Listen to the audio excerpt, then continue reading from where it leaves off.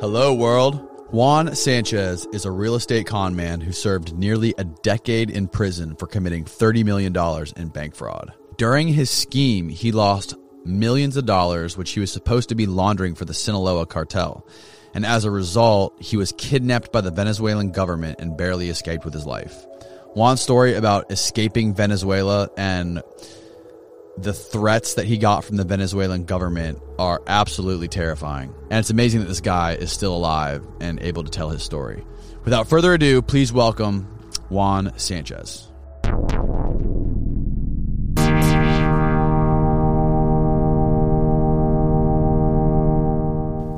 Juan Sanchez. Yes, sir. How you doing, man? How you doing? I'm great. Thank you for coming on here to tell your story with Matt. Matt's very familiar with the story. He told me about you. Yes. You guys recently did a really interesting podcast together. You guys are both mortgage fraudsters. We like to call it colleagues. Colleagues. Yeah, okay. we're both colleagues. But you guys didn't work together in mortgage. No. Okay. How did you guys meet? That's funny. Well, when he got to Coleman. Yeah, we did time in the same prison. Okay. When you go into prison, they kind of screen you out. You know, they screen you out based on your race and based on your crime at the time you got. So I walked in and they asked me, listen, what are you here for? I said, fraud. They said, how much money? $39 million. And they just made the numbers in their minds. They're like, okay, $39 million. How much time did you get? I said, 15 years. Okay. Yeah, it adds up. You know that guy over there? Yeah, that's Matt Cox. That's who you need to talk to. So I guess he was like the rep of the fraudsters in the prison. Ooh, is that true, Matt? I do remember him kind of coming over. I didn't know the whole background where they were like, but he came over. He was like, hey, I want to talk to you. He screened me out. He said, well, let me talk to you about, bank fraud. And what do you know about putting together, fake identities and people and giving them a social security? And I said, yeah. And you put the trade lines. And he's like, oh, we're going to get along. You know what you're talking about. So, yeah, we had a little group of, they used to call them the smart white people. The smart white people. Yeah, and they will tell me, like, listen, why don't you go play with the smart white people? And, and it will be him and Frank and Doug, and we'll play Risk. Wow. So you guys worked in the same little club in Coleman. Yeah, we have a little club. Yeah, we sure had our own gang. I don't know how Doug got involved. Yeah, he was white. Frank. So he qualified. He had 50% of the requirement there. Not That's smart. funny. Yeah. So when did you get released? I got released December 23rd. I didn't know I was getting released. They came last year? Yeah, I've been out for 7 months. Okay, wow. Yeah, that's why I still smell like mackerel. Wow. Yeah, I carry stamps in my pockets and things like that. I'm still getting used to currency. And you were telling me before we started recording, you're not allowed to drive still, and you're not allowed to work either. That's correct. When I was released from prison in June 2nd, and then I was taken to ICE. So I was under immigration custody for 7 months. And in there, I got a removal order. And due to the nature of my case, or one of my cases, my life is at risk if they send me back to Venezuela. I have former friends that want to kill me. More like clients. Clients that they want to kill me. Really? Yeah. You can't go back to Venezuela. I cannot go back to Venezuela. It would be bad. Yeah. I think I will make it past 50,000 feet. Really? Yeah, like as I'm on the plane. Are you waiting for you? Are you worried about your safety, even being in Florida? Well, not in Florida. It's hardly ever you'll find somebody that will do the job. My kids were worried for a while, but definitely going abroad, it's a problem for me. Because it's government people, and the government, they have long arms. So Colombia, Brazil, Spain, those countries they have a lot of influence there. So going back, how did you eventually land in prison? How did you land in Coleman? Yeah, how'd you come to the United States? Well, I didn't come to the United States to do time in prison. I came before that, Matt. So you came to the United States. I actually lived a straight line for a while. For a short while. So I came to the United States. I'm from Venezuela. Okay. So I came to the United States when I was 16. Went to high school in Florida. Then I went to Minnesota, St. Cloud, Minnesota, and I did some college there. And I got into fraternities and partying, and, I was a dark-skinned guy in an all-white town and, quite popular. Mm-hmm. And then I moved back to Orlando. And I didn't have any money. I didn't know what to do. I got my real estate license, and I started selling timeshare. And I realized that I had a talent for persuading people. You know, I don't know if you guys ever been to a timeshare presentation. Never. No. Never. I think everybody should go to one. Really? Yeah. They invite you for 2 Disney tickets Yeah. and a free breakfast, and 90 minutes later, you're walking out of there with a $50,000 mortgage on a product that doesn't work. And I was really good. I actually became one of the top salespeople in the world in 1991, 1992. And then I got hired by another company to develop their training program. And I developed it, I executed it, and I quit.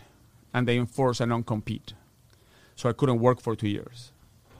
And during those 2 years, I decided to start teaching real estate to Spanish people, because there wasn't a real estate school that was teaching in Spanish. Like this format that you guys have right now. Mm-hmm. I'm Hispanic. So I look at Concrete, and I think the channel is phenomenal. But nobody's doing what you guys are doing in Spanish. So I will find those niches and kind of like attack them. Mm-hmm. So I opened my real estate school, and I became like a cult leader. I had these people coming to my classes, and I will motivate them, and I made them walk through glass and break boards. So you were like the Hispanic Tony Robbins. Yeah, Antonio. Antonio Robino. Yeah, that's a whole story altogether. But yeah, so I had like a little cultish thing going, and I said, man, I can get these guys to sell for me. I can open like a real estate timeshare organization. So I had hundreds of people with a real estate license working for me, and that's how I got into the real estate market. Actually, I realized that nobody was doing what I was doing. Bringing masses of salespeople to bring masses of clients into projects. What year was this? Oh my God, 2001. Because I remember my first real estate class, I had to cancel it because the Twin Towers had happened. Oh, okay. Wow. And I was teaching in like the 11th floor of the Holiday Inn. And my wife at the time called me and was like, oh my God, the next plane is going to you. Yeah. So I did that, and because I had so many salespeople, I was able to sell things that nobody was selling. So developers started reaching out to me, and they said, listen, man, we have this property. As a matter of fact, I had product here in Tampa. I had a couple projects here in What kind of? What do you when you say projects? What do you mean specifically? You had these developers that bought apartment complexes, and they couldn't sell them. They will buy them, break them into pieces, and sell them an apartment at a time. Condo Right, that's what they call, right. Okay. Tampa Palms was big into that back on those days. So they will call me in and say, man, we made a mistake. We bought this property, and we can sell it. Can you help us out? And I'll say, well, 150 apartments. Let me see. I have 300 salespeople. If 50% of my sales force sells one, I'll sell you out in 2 weeks. So I will put it out there in one of my classes, and they will go in there and boom, you sell it out in a week or 2 weeks. And I became well known for that. I was the go-to guy to sell product that nobody was buying. How much money are you making at that time doing this with 300 salespeople? Well, on the 7 digits, maybe. Yeah. Plus the real estate school. People were paying me $300 a pop to take my classes. Mm-hmm. So I was filling up a room with 100, 150 people every weekend. Yeah. So I was doing really You're doing good. well at that time. Really well. Yeah. But then the problem is people like Matt got in the industry and they started getting the banks a little nervous. So they started saying, well, we're going to start asking for down payment. You guys are young. You don't remember the days of no money down to buy a house. No, unfortunately. I've heard the stories, though. Oh, my God. Listen, you will go anywhere and you'll say, well, $500,000. How much do I need down? I don't know, $700 for the appraisal. And how about, for the down payment? No, don't worry about it. We got it. Yeah. So everybody bought no money down. Then the banks said, listen, we're not going to take no money down anymore. We need 10%. We need 15%. Well, I had people on contracts with no money down. So that's when things began to get a little shady for me. Mm-hmm. But it's funny because I was talking to Matt on the way here. To be a white-collar fraudster, you have to understand the concept of fraud.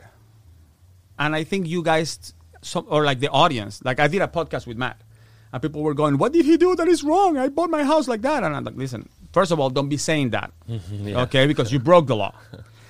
And second of all, fraud is such a weird concept to understand, because if you lie, it's not really fraud. Like I told you, my name is Juan, and we do this podcast. And tomorrow you find out my name is Jose. Well, I didn't commit fraud. I just lied. But if you sold product because my name was Juan, and then your vendors come after you because they find out my name is Jose, then you suffer damages. And that's the problem. So as long as the banks were getting paid and everybody was making money, everybody was happy. Mm-hmm. So the banks are not lending any money. I get a call from this guy. He says, man, I have 180 apartments. I need to sell them out. I said, okay, I'm going in. Whoop. And I look at the apartments and I go, how much are you selling them for? 150,000. I said, can I sell them for 300,000? He said, yeah. How are you going to do that? I said, don't worry about it. I got to increase the value of this apartment complex to 300,000. How much do you want out of each apartment? They said 150,000. I said, okay, so the other 150,000 I can use for whatever I want. And he said, yeah, I don't care. I said, all right, that's fine. So what I would do is I will take 2 or 3 apartments and do a fake closing on them. So I will register a buyer. It will show a price of 300,000, and then I will get an appraiser and say, listen, can you appraise this apartment for 300,000? These are the comps. So he will use those apartments and increase the value. And then I will take buyers and I will tell them, don't worry about it. If you don't have the down payment, I'll give it to you. It's 300,000. The down payment is 20%, so it's 60,000. And on top of that, I'm going to give you 80,000 for you to take home on the closing table. And they were loving it. Weren't they suspicious of that, though? The clients or the bank? The people that are buying it. Like, if someone's coming to you trying to sell what you do they something. care? Like, Yeah. most people, if you told them, look, I'm going to give you $100,000 and I'm going to ruin your credit. So you're going to have to you might have to claim bankruptcy. Your credit's going to be ruined, but you get $100,000. 99% of people will go, absolutely, no problem. I'll take it for $100,000. Like, when's a regular guy from Walmart who works at Walmart going to get $100,000?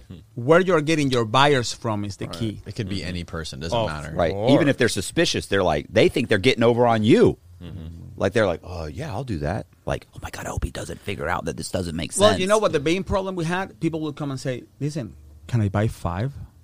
And you'll give me like 80,000 for each? And I'll be like, well, I cannot give you 80,000 for each. But if you buy 5, you probably get about 60, maybe 50 each. You do 1 owner occupied and 4 investment properties, which means you need a larger down payment, but I can still get your money back. So you get $250,000.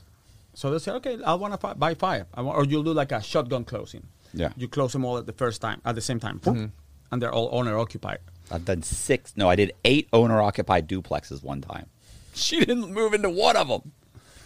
Jesus. For a Hillsborough County sheriff's deputy's wife. Sorry. And what's crazy is back on those days, which is what's happening right now, you didn't have to close in the title company. So you will walk away with like 5, priority mail envelopes, and you'll be like, okay, sign here, boom, notarized. Okay, now sign this one. Now sign this one. Now sign. Congratulations, you own 5 apartments. You take it back to the title company. They close it. They'll send you the check. So it was insane. And like that, I sold $39 million worth of real estate in one project. How long did that take? That whole Probably about 2 months. Damn. Maybe 2 to 3 months. Yeah. Right. Okay. So everything is fine. People are paying their mortgage. Everybody's happy. The bank's happy. I'm happy. The developers are happy. Then one day, banks stop lending and the property starts going down. 2008? Going down. 2006. Oh, okay. Yeah. Going down, and people stop paying their mortgages. I get a letter saying, listen, you have 40 apartments in the project that you sold going on foreclosure. I said, well, 40, that means 140 are still good. All right, there's properties going on foreclosure everywhere in the United States anyway. That's so a huge percentage. Then I get another letter, and it's like, listen, dude, you have 80 apartments on foreclosure right now. And I'm like, well, the economy is hurting. These guys are probably hurting. That's not my fault. They'll pay it back. They'll catch up with their loans, Then I get a letter saying, listen, 160 apartments are on foreclosure. Like, nobody's paying their freaking mortgage. Like Who is writing these letters? The Fannie property? Mae, Freddie Mac, Okay. banks, the title company, because now they're going after the title companies going, listen, where are these people? Yeah, where's You the, know, where's what's the going on? W-2s at? Mortgage brokers. I mean, everybody. They're pointing the finger at everybody, Mm-hmm. and everything's going back at me. And the last person that contacted me about those apartments was the federal government. And they said, dude, you sold 180 apartments? Yeah. They're all in foreclosure. Like, nobody's paying their mortgage in there. And the apartments are worth about $39,000 right now. So Did you tell him you felt bad about that? Nobody feels worse about that than me. I was broken I'm hearted. just as But what upset really about broke that. my heart is when the prosecutor said, and you know where I live? A mile from that apartment complex. So my house value went to shit because of you. And I said, well, you know, You should move. it I mean, wasn't that's a bad because of me, neighborhood. because I didn't sell you your house, but you should have gotten cash back when you could. How much, You know. how much cash back did you get? Listen, it's not too late. I could have got you a better deal. I could have gotten you 5 apartments and you could have paid Yeah. off your house. Right. Yeah. Did you anticipate any of this happening? Did you anticipate these people maybe one day wouldn't be able to pay their mortgages because obviously you didn't check their income or you didn't give a shit? I didn't check anything. Right. We used to have what's called the mirror test. And I used to tell them, listen, put a mirror in their face. If it steams up, you got a buyer. He's alive. He's breathing. You got a buyer. He's got a pulse. Yeah, let's put him on black and white, you know? That's hilarious. And I had like these beautiful women on the sales center. So guys will walk in and they will be like, well, Feeling you know, good. you can really get 3 apartments. I mean, your credit is good. And they will be like, well, okay. Yeah. And they will, you know. So I had a whole setup. So did I think it was going to happen?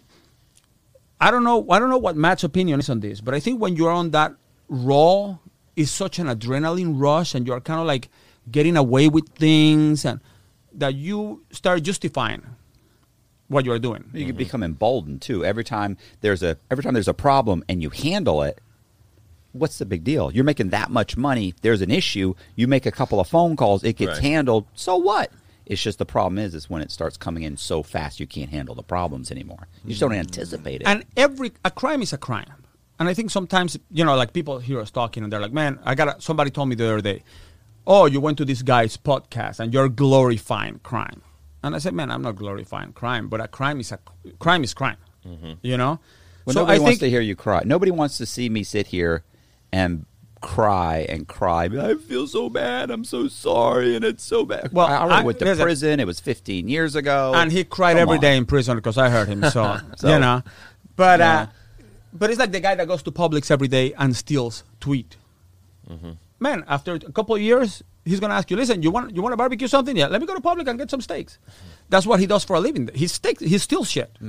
That's what I did. So to me, it was normal. Yeah, you had become numb to it by that point. Listen, I remember I had an employee. She called me one day and she's like, oh my God, they're asking me to fill out these forms. And I said, have you ever lied in your life? She said, yeah. I said, well, I want you to lie like you have never lied before. And she's like, for real? I said, yes. That property, that condo is 100% occupied. And it was like 40% occupied. She's like, but what's going to happen when they find out? I said, I got it. Don't worry about it. You just write it up. So I developed this culture of like people trusting me. Yeah, it's like, horrible. okay, he's got Horrible. it. He's Yeah. got it. How do you sleep at night? Well, I'll tell you what, it worked. Just like you. You know what? Like a You know what baby. happened? It worked against me I had a $2,000 Posturepedic. when the feds went around and they asked all of them, so who told you to do this? He did. He said to trust him. So, yeah. Needless to say, I got leadership role and you know, I ended up getting 15 years. After the feds are on you, how did it play? How did that roll out? So the feds knocked on my door on 2007. Wait a second. So you're saying all of the money that came for this complex was from Americans? Well, I had some foreign investors, some really good foreign investors. Because at this point, there is a point when the apartments are not closing. Okay? Yeah, the bank's not lending money anymore. Banks are not lending money, and I'm desperate. And these clients walk through the door, and they're from my motherland, from the mothership, and they come to me and they say, "Listen, can we buy cash?" And I said, "I mean, like American cash?" They're like, "Yeah." How do you know these guys? The friends you're just from when you lived. I mean, you moved out of there when you were 16. Yeah, they actually came referred from a salesperson. Okay. And the salesperson said, listen, I don't know how to deal with these guys. You wanna talk to them? And I said, yeah. So I talked to them and I said, listen, yeah, you can buy cash. They said, okay, give us about, 2 apartments for this guy and 2 apartments for this guy and 2 apartments for this guy. And I'm like, and you're going to close cash? And they're like, yeah. I said, perfect, fantastic. So these guys are putting money into this property, and his friend is buying 2, and this other friend is buying 2, and it's all cash money, all from Venezuela. I'm sitting there going, no problem. And you're going to lease out the properties, or? And they're going to make tons of money. And guess what? The property is going to go up in value. You hold on to this, baby, the property is going to go up in value. Okay? So the property starts going down in value, and that's a whole different story, and I'll get into that. And these guys that are buying cash are calling me over and going, all right, man, we're ready to, to pull out. We're ready to get the money out. And I'm like, well, we may have a problem. What? Yeah. I said, well, I don't know if you heard the news, but the market crashed, bro. The money's gone. And they were like, what do you mean gone? I said, well, remember that $200,000 apartment? It's about 40 grand right now. So if you want to sell it, I can get you a buyer for $40,000, but your guys are not going to be happy. So that's when I started finding out that these guys worked for the Venezuelan government. And they were like, well, this is what's going to happen. If we don't get our money back, we're going to kill you and we're going to kill all your family. And we have a lot of people that you also scammed, and they want us to kill you anyways. So it's no problem. And we are the government. And I remember one of the guys said to me once, they said, do you know what a red flag on the Interpol is? And I'm like, no. He goes, well, it's when the Interpol is looking for you, and we can make that happen. And I was like, oh, well, I guess it sucks to be me then. I had one of those, so I know what it was. Well, I later ended up getting in the indictment of the director of Interpol, so they could have made that happen. You know? So I have this issue, and then I have the feds knocking on my door, and they come to me and they say, listen, we want you to come down to Fort Lauderdale and talk to us. I go down there, I hire an attorney, and he says, let's go. Let's see what they have. So I sit down, and there is the prosecutor is right there, and 2 agents are sitting there. And they say, well, we're going to make this very simple. They show me all my deals, and they said, what do you know about this? And I said, what do you mean? And he said, what do you know about these transactions? They said, and I said, listen, I don't know the buyers. People bought apartments. I don't know what you want. The prosecutor looked at me and said, that's your answer? And I said, yeah. And he said, okay, I'm going to see you again. I gave you a chance. And he walked away. And my attorney looked at me and said, they don't have anything on you, bro. and I said, so we're good? He's like, we're good. Perfect. I paid the guy. He walked away. I walked away. That was 2007. 4.5 years later, I got arrested in New York. The market crashed. These guys want to kill me. It's a story that we're going to go in a second because it blows up. And I'm like, listen, I can't do this anymore. I need to hide. I need to hide from the Venezuelans, and I need to hide from the Americans, and I need to hide from everybody. I need to go to the only place that I can hide.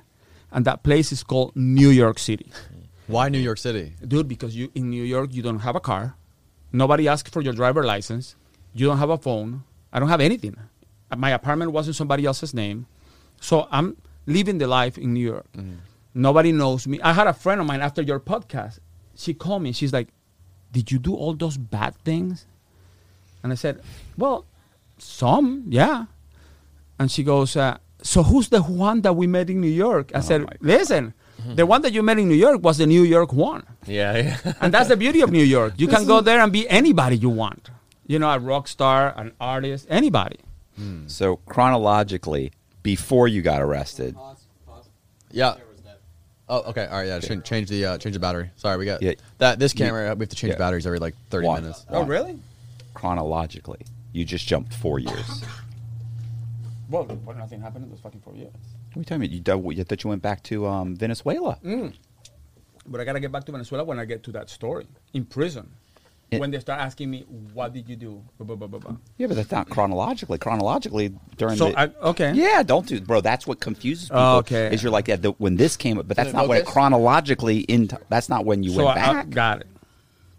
Right. So, because otherwise you confuse people. I don't understand.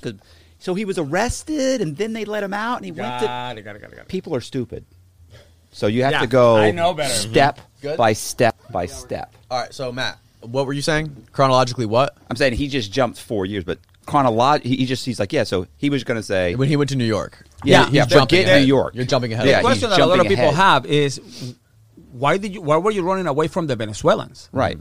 Well, They were threatening to kill you. That's a good but reason. they got really aggressive because they Okay. started telling me, listen, we know where your family lives in Venezuela, and all my family lives down there. And they said, we're going to kill them. We're going to kill them all. Well, man, And, how close were you? To what? Your family. Well, there are some people that I like, but I mean, Yeah, they weren't it's really a lot of family. money. Like I can get another cousin. well, you know what's crazy? After I did my time, all my family is like, yeah, man, he ruined our lives. Now we cannot go anywhere. And I'm like, dude, first of all, you weren't going anywhere anyways. And Yeah. second of all, nobody went after you. They were after me, you know? So during that time, I have these guys calling me. And listen, we need the money. We need the money. So at one point they go, you need to come to Venezuela and face us, bro. You need to come here. We want to see you. We want to look at you in the eye. And you have to tell us that you lost our money. And I'm like, shit, I got to do this. So I'm dating a girl at that time. And I tell her, listen, I'm going to go to Venezuela. And I'm going to, this is about 2000, I want to say like 2008. I'm going to go there. And I'm going to call you as soon as I land. If I don't call you, they kill me. All right. She said, all right. So I show up in Venezuela, and I have a couple of guys from the military. They used to escort me out of the plane. Like, they will open the plane, and two military guys will come in and go to the air attendant, like the flight attendant, like, and I'll be sitting there, and they'll be like, Dun! Hey, Juan Sanchez, can you please come to... They were ready for you. So they will come in, and they will escort me out. And I kept telling them, dude, don't do that. I can't go... No, because, we don't want you to go through customs, and we want to make sure, I'm like, dude, I don't come with anything. Mm-hmm. So I go there. The guys looked at me. They said, man, you're in deep shit. You need to give us our money. And we're going to hold you here until we get the money. I said, dude, if you hold me here, I cannot get you your money. I need to be in the States. That's where I make the money. Mm-hmm. They said, well, you're going to have to figure out. You're going to have to call from here. You're going to have to figure out, but we're not letting you out. So they locked me in a hotel room in Caracas. And they have these guys watching me. And they're partying, and they're calling these sloppy hookers that are going to their room, and they're getting wasted and drinking. And I'm like, oh, my God, man, I can't do this stuff. Who are the guys? Military? Or I don't know. Well, I don't want to say military, because in the United States, you say military, and it's the guy with the uniform and the shape. In Venezuela, when you say military, it's the guy with a big belly, and he hasn't fired a gun in like 10 years. And, so they could have been military. They could have been, farmers. Right. And so they're there, and they're, with these horrible hookers, and they're like, hey, listen, you want to come here? I'm like, no, I'm good. Thank you, man. So I'm trying to figure out, man, what to do. So I'm talking to the big guys the following day, because they're doing this every night. And I'm trying to tell them, listen, the only way that I can recover your money is if you give me more money, because it takes money to make money. So what I got to do is I have to buy all these apartments that are now $40,000. And we're going to hold them until they go up again. And then we're kind of like evening out your losses. Kind of like what people do right now with Bitcoin. Mm-hmm. Just keep buying. As it's going down, just keep buying. Buy the dip. Yeah. So I said, man, this is what we're going to do. We're going to buy a bunch of those apartments at $40,000. And then, listen, I sold them to you at $300,000. I can sell them again at $300,000. Man, you'll make a bunch of money. They go, well, we'll think about it. Man, I see that things are not happening. So I called this girl, Michelle, one day that these guys are drunk, the guys that are watching over me. And I said, babe, you need to get me on a plane. I need to get the fuck out of here. These guys are going to kill me. They're not buying this whole it takes money to make money thing. I got to get out of here. So get me on the first plane out of here. I'm going to try to, get my passport, and I'm going to get out of this room. So I pick up my passport. I get out of the room. I go to the lobby, and I'm like running. I'm telling the guy in the lobby, get me a cab to the airport. She buys a first-class ticket for like $1,500 one way from Caracas to Miami. She tells me, listen, as soon as you get there, you go to the counter, give them your name, they're waiting for you. I said, well, I'm going to call you when we're taking off. If I don't call you, they cut up to me, and they kill me. Mm-hmm. So I get on the plane. I land in Miami. They start calling me.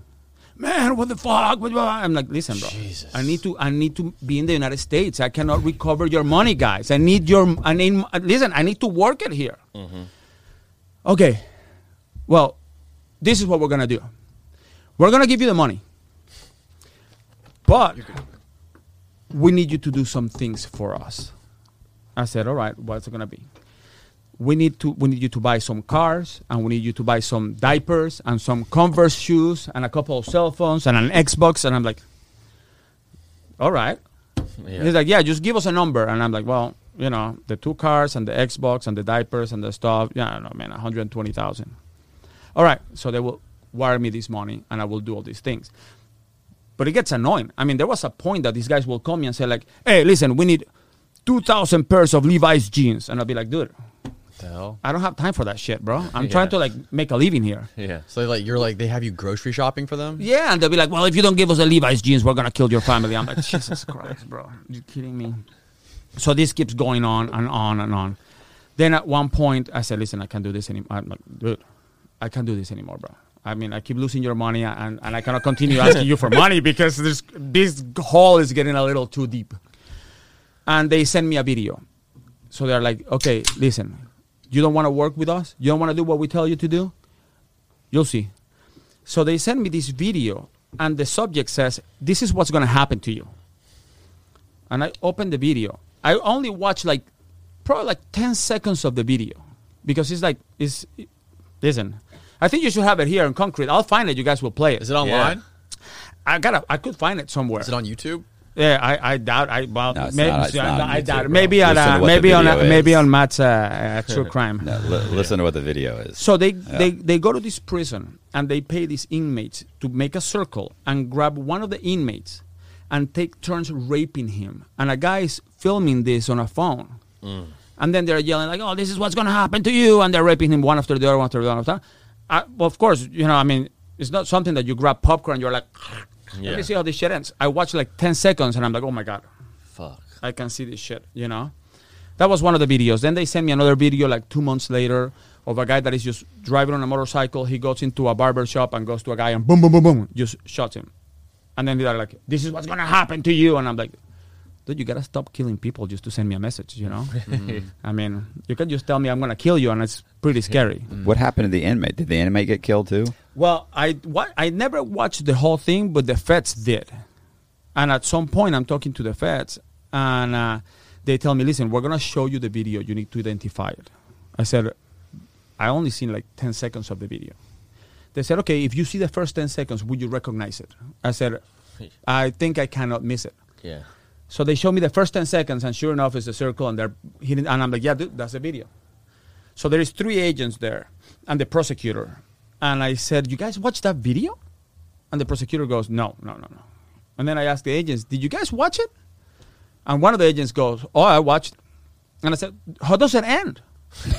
They said, well, It's not a love story. I mean, are the credits these movies dedicated to in the Dedicated memory to of Juan. Yeah. Well, I guess they kill this guy and they chop him into pieces. Well, who I want to meet is the guy that is on the phone, move to the side. All right, there you go. Keep going. So they're filming this thing. And I'm Venezuela has one of the prisons. There's a prison in Venezuela that's the most violent prison in the world. It's got the most murders. It's like every day there's a murder. So of course, prisons. I'm Huge. sitting here. I cannot tell my family this stuff. I'm stressing the fuck out. That's when I said, I'm going to New York. I got to disappear. I got to go. So I pack my stuff and I go to New York and I become an art salesman. And I start selling photographs for a photographer called Peter Lick. I don't know if you guys heard of him. Yeah. I don't know. That sounds familiar. Yeah, he sells. He's heard of him. the Matt Cox of photography. Oh, yeah? And the guy's brilliant. And I start making a bunch of money and I start living, a good life in New York, and real estate is behind me. But you're always on the run. And when you're on the run, man, you know they're going to come for you. So 2012 comes around. It's almost 5 years. And I'm thinking, in 6 more months, these guys cannot get me. Because back on those days, it was 5 years, the statute of limitation. Yeah. Now they increased it to 10 years. Yeah. And I said, they cannot get me. And sure enough, April 30th, I was dating this girl. We had a fight on April 29th, on Sunday.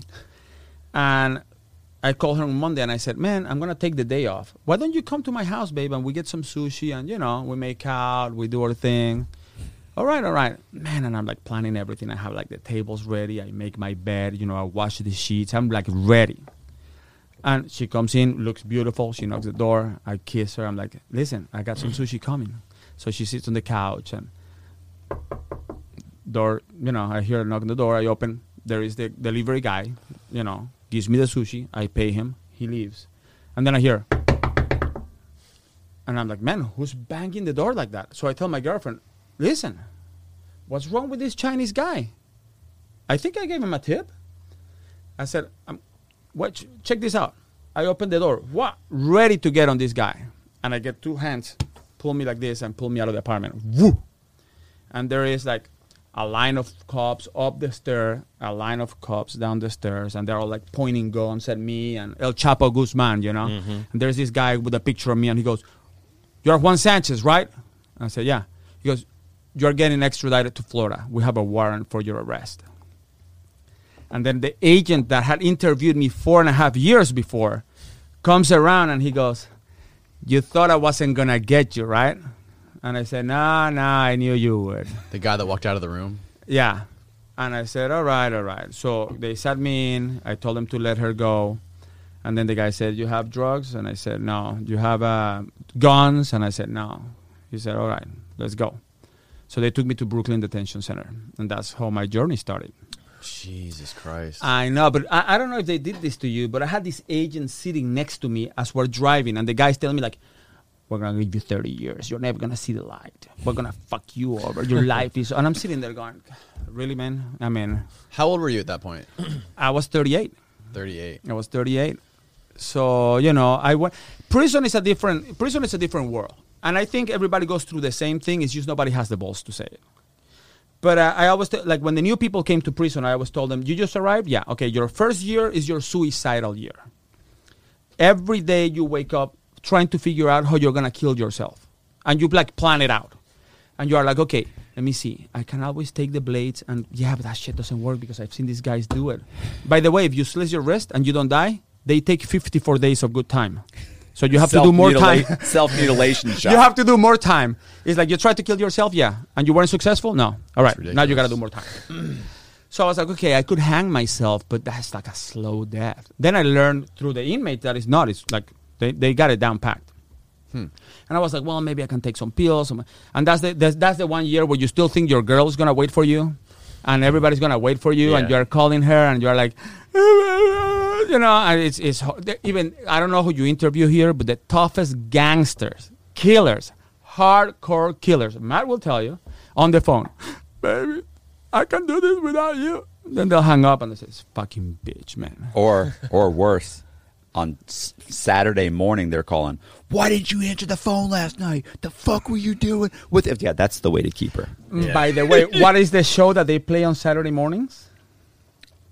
Oh, the infomercial? No, Cheaters. Oh, Cheaters. Dude, Cheaters. You go to the TV room, everybody's watching Cheaters. Show is over, everybody goes to the phone. Yeah. Where were you yesterday? Oh, my God. That's sad. That's sad. I know, it's horrendous. So you go through your suicidal year, and then, whoever's going to leave you is going to leave you. Whoever's going to stay is going to stay. Mm-hmm. And that, and that's kind of how I weeded out. Actually, the family that I was protecting, most of them left. I should have told these guys, you know what? Kill them. Fuck them. Yeah. Mm-hmm. Yeah. Let me get a life insurance policy first. They're not going to be there for me, so fuck them. I'll give you their address. And but I get to Florida. Mm-hmm. And how long did it take for you to get to Florida? It took me about 3 months. They do what's called diesel therapy.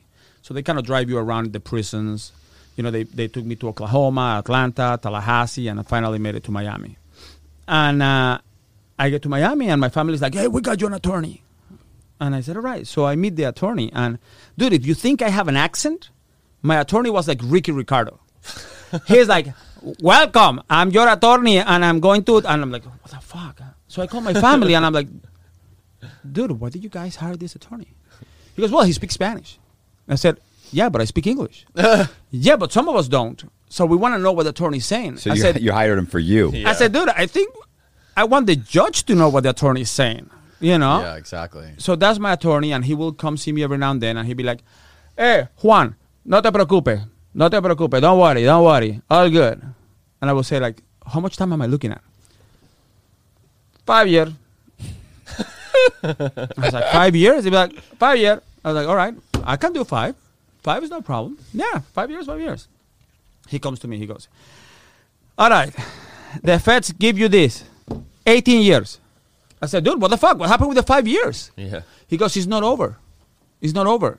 We need you to sign this as a sign of good faith. And I said, I didn't know that. Yeah, What a bro. fucking cocksucker. And I said, why would I sign this as a sign of good faith? Because it shows that you are, that you're willing to work with them. I said, I took the pen, man, and I remember I was crying, and I said, listen, man, I'm signing my life. I have 2 kids, probably older than you two. that attorney doesn't care. And I said, I'm signing my life away. So I signed my 18 years. Sure enough, I go to my 18 years, bro. 18 years, like that song. And I get sentenced 15 years. Oh, it's a bargain. Yeah. You did good. So he's like, don't worry, I have a defense for you. I have a good argument for you. I said, all right. So we go in front of the judge, and the prosecutor gets up, and he's like, listen, this guy's a piece of shit. He ran away to New York, and whoa. And listen, we have to lock him up. I said, well, my attorney's going to get up, and he's going to pull some kind of, the Chewbacca defense, like South Park. Yeah. And he gets up, and he goes, my client is a good person. He's a good father. He's a good citizen. We think 18 years is too much. I said, dude, that's it? He goes, yeah. I said, the judge goes, do you want to say something? I'm like, shit, yeah. So I got up, and I start talking to him, and the judge said, man, listen, I'm not going to give you 18 years, but I'm not going to give you 5 years. He said, I'm going to give you 15 years, 180 months. And my attorney goes, we didn't do that bad. I said, we didn't do that bad? We? Yeah. I said, dude, I'm going to do 15 fucking years. He goes, I'll come see you tomorrow. Well, he never came to see me again. So I go to my prison, I go. How much did you pay this guy? Yeah. My family paid him like $50,000, and it was the money that I had left, like in case of emergency, break the glass kind of thing, because the feds had taken everything. Oh, listen, Who's scamming it's who a here? license to steal. It's horrendous. It is a license, like being an attorney, license to steal. Mm-hmm. You get people, they're most vulnerable. They believe everything you say, and they can blatantly just lie to you. And they know once you sign that document, you're done. They're going to take you away, and you'll be filing paperwork. But in the end, there's nothing you can do. And I have your money, and I don't even have to answer your calls anymore. It's horrible. Do you ever think about what would have happened if you wouldn't have signed that document? Oh, my God. I know what would have happened if I wouldn't have signed that document. I would have gone like 7 years. I wouldn't have gone 5. But it's not. Listen, it's not over. How would that have worked, though? It's not over. Well, so I go to prison with my 15 years, Meets me. meet Matt Cox, the rep of the fraudsters. The highlight of his entire bid. Yeah, it was a long time, but I met Matt. I have a friend of mine, and so his girlfriend claims that he has a man crush on me, but I have a friend of mine who says that I have a man crush on him. So when I come here, she's like, oh, yeah, look at you. You're going to dress up because you're going to go to see Matt, blah, blah, blah, blah, blah. And I'm like, listen, I have a lot of professional respect for Matt. And she goes, dude, he's a fucking criminal, and so are you. That's not a profession. And I said, but among the rude. profession. It is. Yeah. She's an attorney, too, by the way. She's an attorney, by the way, yeah. Oh, nice. And I said, among the profession, there is levels, It's like the drug business, the guy that sells crack in the corner is not the same as El Chapo. Matt is El Chapo of mortgage. Wow. Yes. The El Chapo Chapo of mortgage. I hope that catches on. I want yeah. to see that in the comments section. That should be that. That's gonna be the title. The title. El Chapo de mortgage. Except we're going to put it on We're you. put though. on you, bro. Nice. And that's how you get leadership role in an indictment, fellas. 2 points. So I go to Coleman, and then I get this. One day somebody tells me, listen, you are packing out. You are going to Miami. And everybody's like, oh, dude, you are going to get another indictment. You're going to get superseded, more time. And I'm like, shit. So I get down to Miami, and they said, listen, we have some people that are talking about you. Can I say something first? Yeah. So I remember when we met, and he said he had 15 years, and I was like, whew. I was like, bro, is there anything you can do about that? tell me you cooperated. Tell me you're working on that. And he's like, no, I don't know. I mean, he's not really sure what to do. He's like, I don't know. And I'm going, you need to do something. Like I'm saying, do the right thing. You need to work on, like, no, your attorney sold you out like that. Like I have, prior to dealing with attorneys, you hold them like really high regard. After going through the feds and dealing with 4 or 5 different attorneys that I've had, bottom of the barrel. Right. I have way more respect for drug dealers. Oh my God. Than I do attorneys. There's no ethics. Now, he horrible. also had a little issue with the fact that I had 15 years. Oh yeah, and For my $39 million. restitution, I owe the federal government $33.5 million. He And I'm got going- 26 years. I'm like $6 million. and he owes $6 million. There's no way that's right. So I'm like, listen, dude, I got And he 39 was on the mil run, and I got too. half He your took time. off too.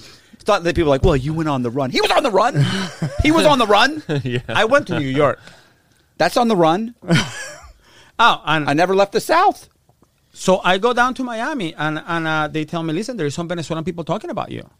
And I said, In the prison, Were they they said that? saying- yeah. Were they And saying good things? And I'm like, what do Yeah. you mean? And they're like, well, apparently there is a guy in here and he's saying that he invested a bunch of money in the United States and it all ended in your account. Uh-oh. And I'm like, oh, shit.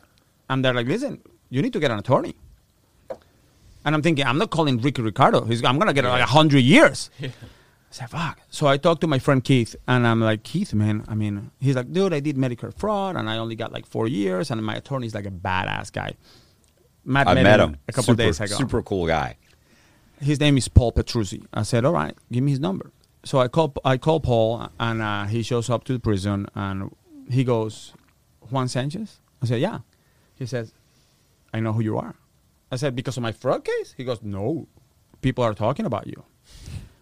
I said, really? And he goes, yeah. Do you know anybody in Venezuela? I said, well, I got like family and friends. He goes, no. Hold on 1 second. He takes me out. He goes to the guard. They bring out a guy that I used to do business with in Venezuela with this whole money thing. And he goes, oh my God, you are here. And I said, yeah, what are you doing here? He goes, well, I got arrested. And I said, for fraud? And he goes, no, money laundering. And I told him about you. And I said, about me? I didn't launder any money. He goes, you didn't? I said, no. He goes, but you did. It all falls under money laundering. It all falls on money laundering. And I was like, oh my, really? And he goes, yeah. And you are the guy that knows where the money ended. So you need to talk. Oh, fuck. So this guy tried to use you to get time off his sentence. Of course. It's everybody's. That's It's how fraud. That's how the game works. So I'm like, okay. So I talked to the attorney Paul, and Paul's like, okay, man, listen, you know the guys. They're looking for these guys. You are the guy that can do this thing. You got the emails. You have everything.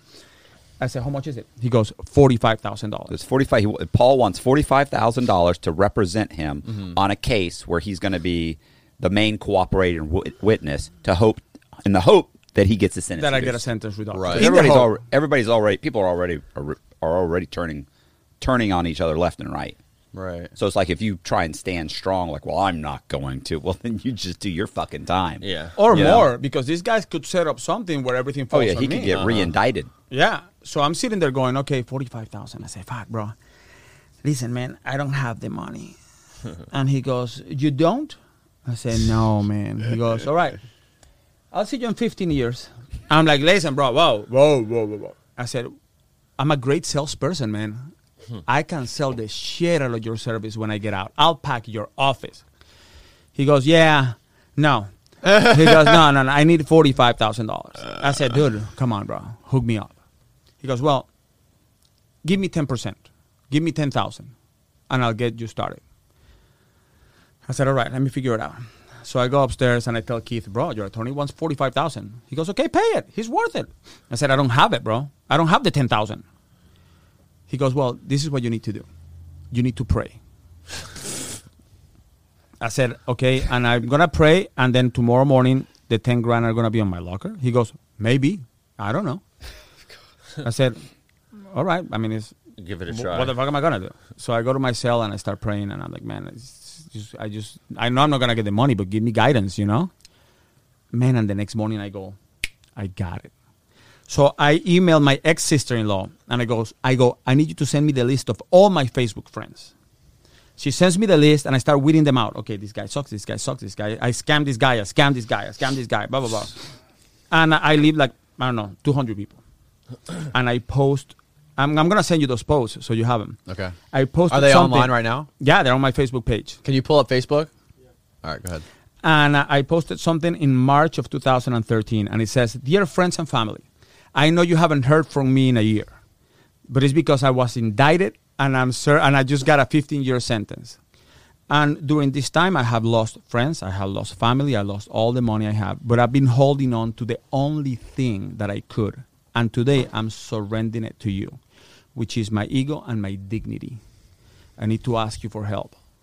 My attorney is $45,000. I need to come up with $10,000. I don't have it.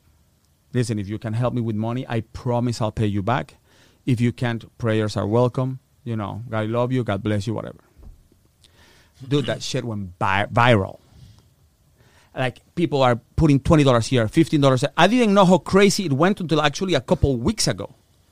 That I'm reading my post, and I realized, first of all, I kept a journal in prison, and I didn't know, because I was posting stuff every week. And second of all, man, people were doing garage sales. Like, this weekend is going to be a garage sale for Juan's attorneys.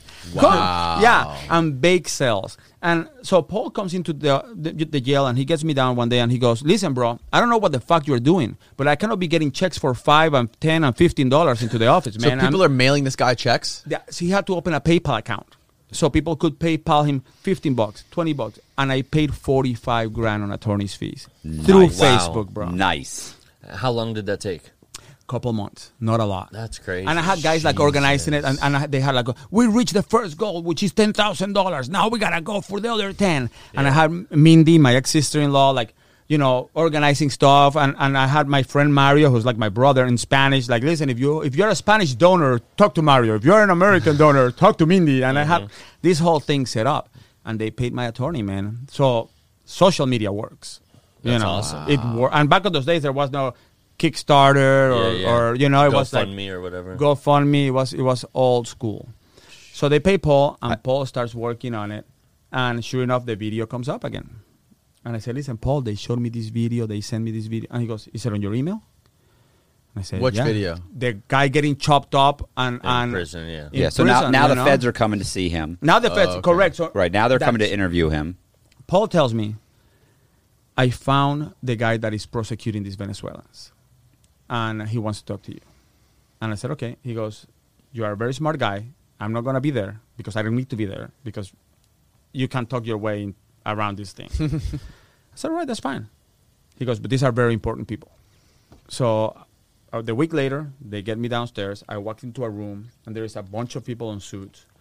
And one of the guys goes, whatever, DEA. I'm like, "Nice meeting you." And then somebody else goes, whatever, FBI. I said, "Nice meeting you." And then whatever, NSA. I said, "Nice meeting you." Or whatever, HSI. I'm like, "Nice meeting you." And I said, "My name is Juan Sanchez, FBOP. And they're like, "Oh my God, this guy's so funny." So the prosecutor comes in and he goes, "You know what this guy said? He said he's Juan Sanchez, FBOP. And the guy's like, "Oh my God." So we're talking, and That's great. And the guy says, "Listen, do you have any paper trail of these guys?" And I said, "Yeah. Give me my laptop, give me my cell phone, and I'll get you everything you need." They gave me my cell phone, man, because I was arrested. These guys couldn't get a hold of me for like 3 months until the service got disconnected. I had about 580 messages. "We're going to kill you. You're going to die, motherfucker." And I'm telling the prosecutor, "Just listen to the messages, bro. I don't have to give you anything else." Yeah. And he's like, "Dude, this is really bad." He says, "Listen, are you willing to cooperate? Because if you cooperate, they are going to kill you." So, "Well, let me call my kids." So I called my kids and I said, "Listen, kids, this is where I'm at. Can we do this? Can we not do this? Should I do this? Should I not do?" They said, "That we want you home. We want you home. Do what you got to do." So he said if you cooperate, the Venezuelans are going to kill you. Did he mean they're going to kill you while you're in prison or once you get out? Well, it happened while I was in prison. And I'll tell you that my last 6 months I spent on solitary confinement, which I don't think Matt knows this. Yeah, you Did I did tell mention you the a last little 6 bit? months, but it Yeah. was... So They put him in an ICE facility. Okay, well, it's filled with Venezuelans, with people from South America. Look, he'll explain, but basically, the government was trying to say, let's send them back. You send me back. I cooperated against these guys. They'll kill me. Send them back. I mean, I had an interview with ICE, and they were like, but are they going to kill you anywhere in Venezuela? Is there anywhere that you feel safe in Venezuela? I'm like, dude, Venezuela is a country about this big. Yeah. That's like saying, are they going to kill you in Tampa? Anywhere? Do you feel safe anywhere in Tampa? How about by the river? Dude, they're going to kill me, man. Period. Especially because one of the guys, the main guy on the investigation, the prosecutor goes, okay, this is great. You are great. You are a great witness. You are not a drug guy. You never dealt with drugs. You didn't know you were laundering money. So you are really like a victim of these guys. They're extorting you. They're trying to kill you. I mean, this is phenomenal. But we cannot do anything with this thing because there is no extradition from Venezuela. So we can indict them, but they're going to stay there and that's it. And I said, man, that sucks. And then the prosecutor goes, unless you have a way to get him out. Get him out of Venezuela. Yeah. I said, I have some alternatives. He said, okay, give them to us. I said, well, my first choice will be let me out and let me work outside, use the phones, kind of. They're like, no, okay. Like use yourself as bait, kind of? Like but I would have gone to the Bahamas and that's it, And they're like, no, that's not going to happen. And I said, well, there is this one guy that applied for a visa to come to the United States, and you guys denied the visa. You told him, no, you cannot come to the United States because you are PNG, persona non grata. I said, I guarantee you, if you call that guy and you tell him that it was a mistake, he'll be here on the next flight. The prosecutor goes. Because he wanted to come here with his family. He had been asking you to help get him here, right? He's been telling me, like, man, they denied my visa. Help me out or I'm going to kill you. That's why he knows. Right. So I'm like, so the prosecutor goes, let me see if we can do that. And that was the end of that meeting. We never met again. I didn't know what happened. All right. So I go back to my prison. Months go by. And I'm telling my attorney, dude, what the fuck? We had a meeting with these guys. I feel like the girl that you took to prom, you fucked me. No more calls. My prosecutor's like, bro. My attorney's like, listen, if these guys don't leave Venezuela, there's nothing they're going to give you, bro. We need these guys here. All right. Man, one day they take me downstairs to go to medical. And I'm handcuffed, and I'm standing in line, and there is a guard reading names. Smith, Jones, whatever. And she says, this guy last name, the Venezuelan politician. And I'm like, what the fuck? So I look around, and I see this guy walks by me. He doesn't recognize me. And I start going like, oh, my God. So the guard's like, dude, what's wrong with you? You got to pee? And I'm like, no, I don't got to pee. I got to get the fuck out of here. I got to go upstairs. I go upstairs. I call my attorney. I tell him, do you have any news for me? He goes, no. I said, well, I got news for you. He goes, what? He goes, they arrested this guy. He goes, well, I need you to hang up the phone and call me back in half an hour. I hang up the phone. I call him in half an hour. And he goes, pack your shit. You're going back to Coleman. So I pack my stuff and I meet Matt again. Matt's like, what happened, dude? I said, man. Oh, my. I talked. And then, so I'm telling him this story and the whole thing. And a couple of days later, I'm on the Miami Herald. Boom, front page. And there's this guy saying, they lured me into the United States. They told me I was going to come for tourism. And I had my family with Disney shirts on. So this guy, they call him and they told him, your visa is approved. It was a mistake. He went home. He told his wife and his kids, get dressed. We're going to Disney. Holy shit. They fly in, Disney shirts, hats, the whole thing. Here's the whole shebang. Get off the Classic. plane. You're under arrest. Classic. The guy flips, talks a lot. He did 36 months in prison. Smart guy. 36. And you understand that the money that they were laundering, that they were sending him to buy all the properties, was cartel money from the Sinaloa cartel. They were laundering, the Venezuelan government was laundering drug money through him that, of course, he lost. But regardless, that's all money laundering. All these things are coming But he didn't know that. Right, Yeah, obviously. and that's the problem. You're buying Levi's and fucking apartment buildings. Yeah. Listen, I go to Venezuela one day, and this guy's like, listen, you need a car to drive around? I'm like, well, I'll take one. He goes, yeah, drive this car around. So I'm driving the car around, I'm in Coleman. This Colombian drug lord comes in and he goes, "Oh, you are Juan." And I say, "Yeah." He goes, "Dude, remember that $1 million that went through your account?" He goes, "That was my money." I said, "Oh, shit." I said, "Yeah, remember when they kidnapped you? That was my money." I said, "Oh, all right. Listen, bro, no hard feelings, shit happens." He's like, "Yeah, shit happens. Don't worry about it." So I'm talking to him, and I said, "Man, I remember I went to Venezuela, and they gave me this car to drive." He goes, "That was my fucking car." And I said, "Dude, I was driving your car?" He goes, "Yeah." Wow. I said, "Man, that's fucked up." They would have thought that I was him. They could have killed me. So it was reckless. It was a disaster. And then I will tell Matt all the time, like, "Hey, listen, that's my kidnapper right there. Let me go say hi to him." Oh, He hired the guys to hold him until he came up with the money that he couldn't come up with. Yeah, I was going to come up with that. That's just stupidity. It's gone. The money's gone. So I go back to Coleman, and then one day they pack me up and they send me to a penitentiary, USP Thompson, in Thompson, Illinois. I go there. I do 10 months in a pen. Mm-hmm. Now it's 2018, and my attorney calls me 6 years later. He goes, "The government is ready to give you a sentence reduction. 6 years. You are coming back to Miami."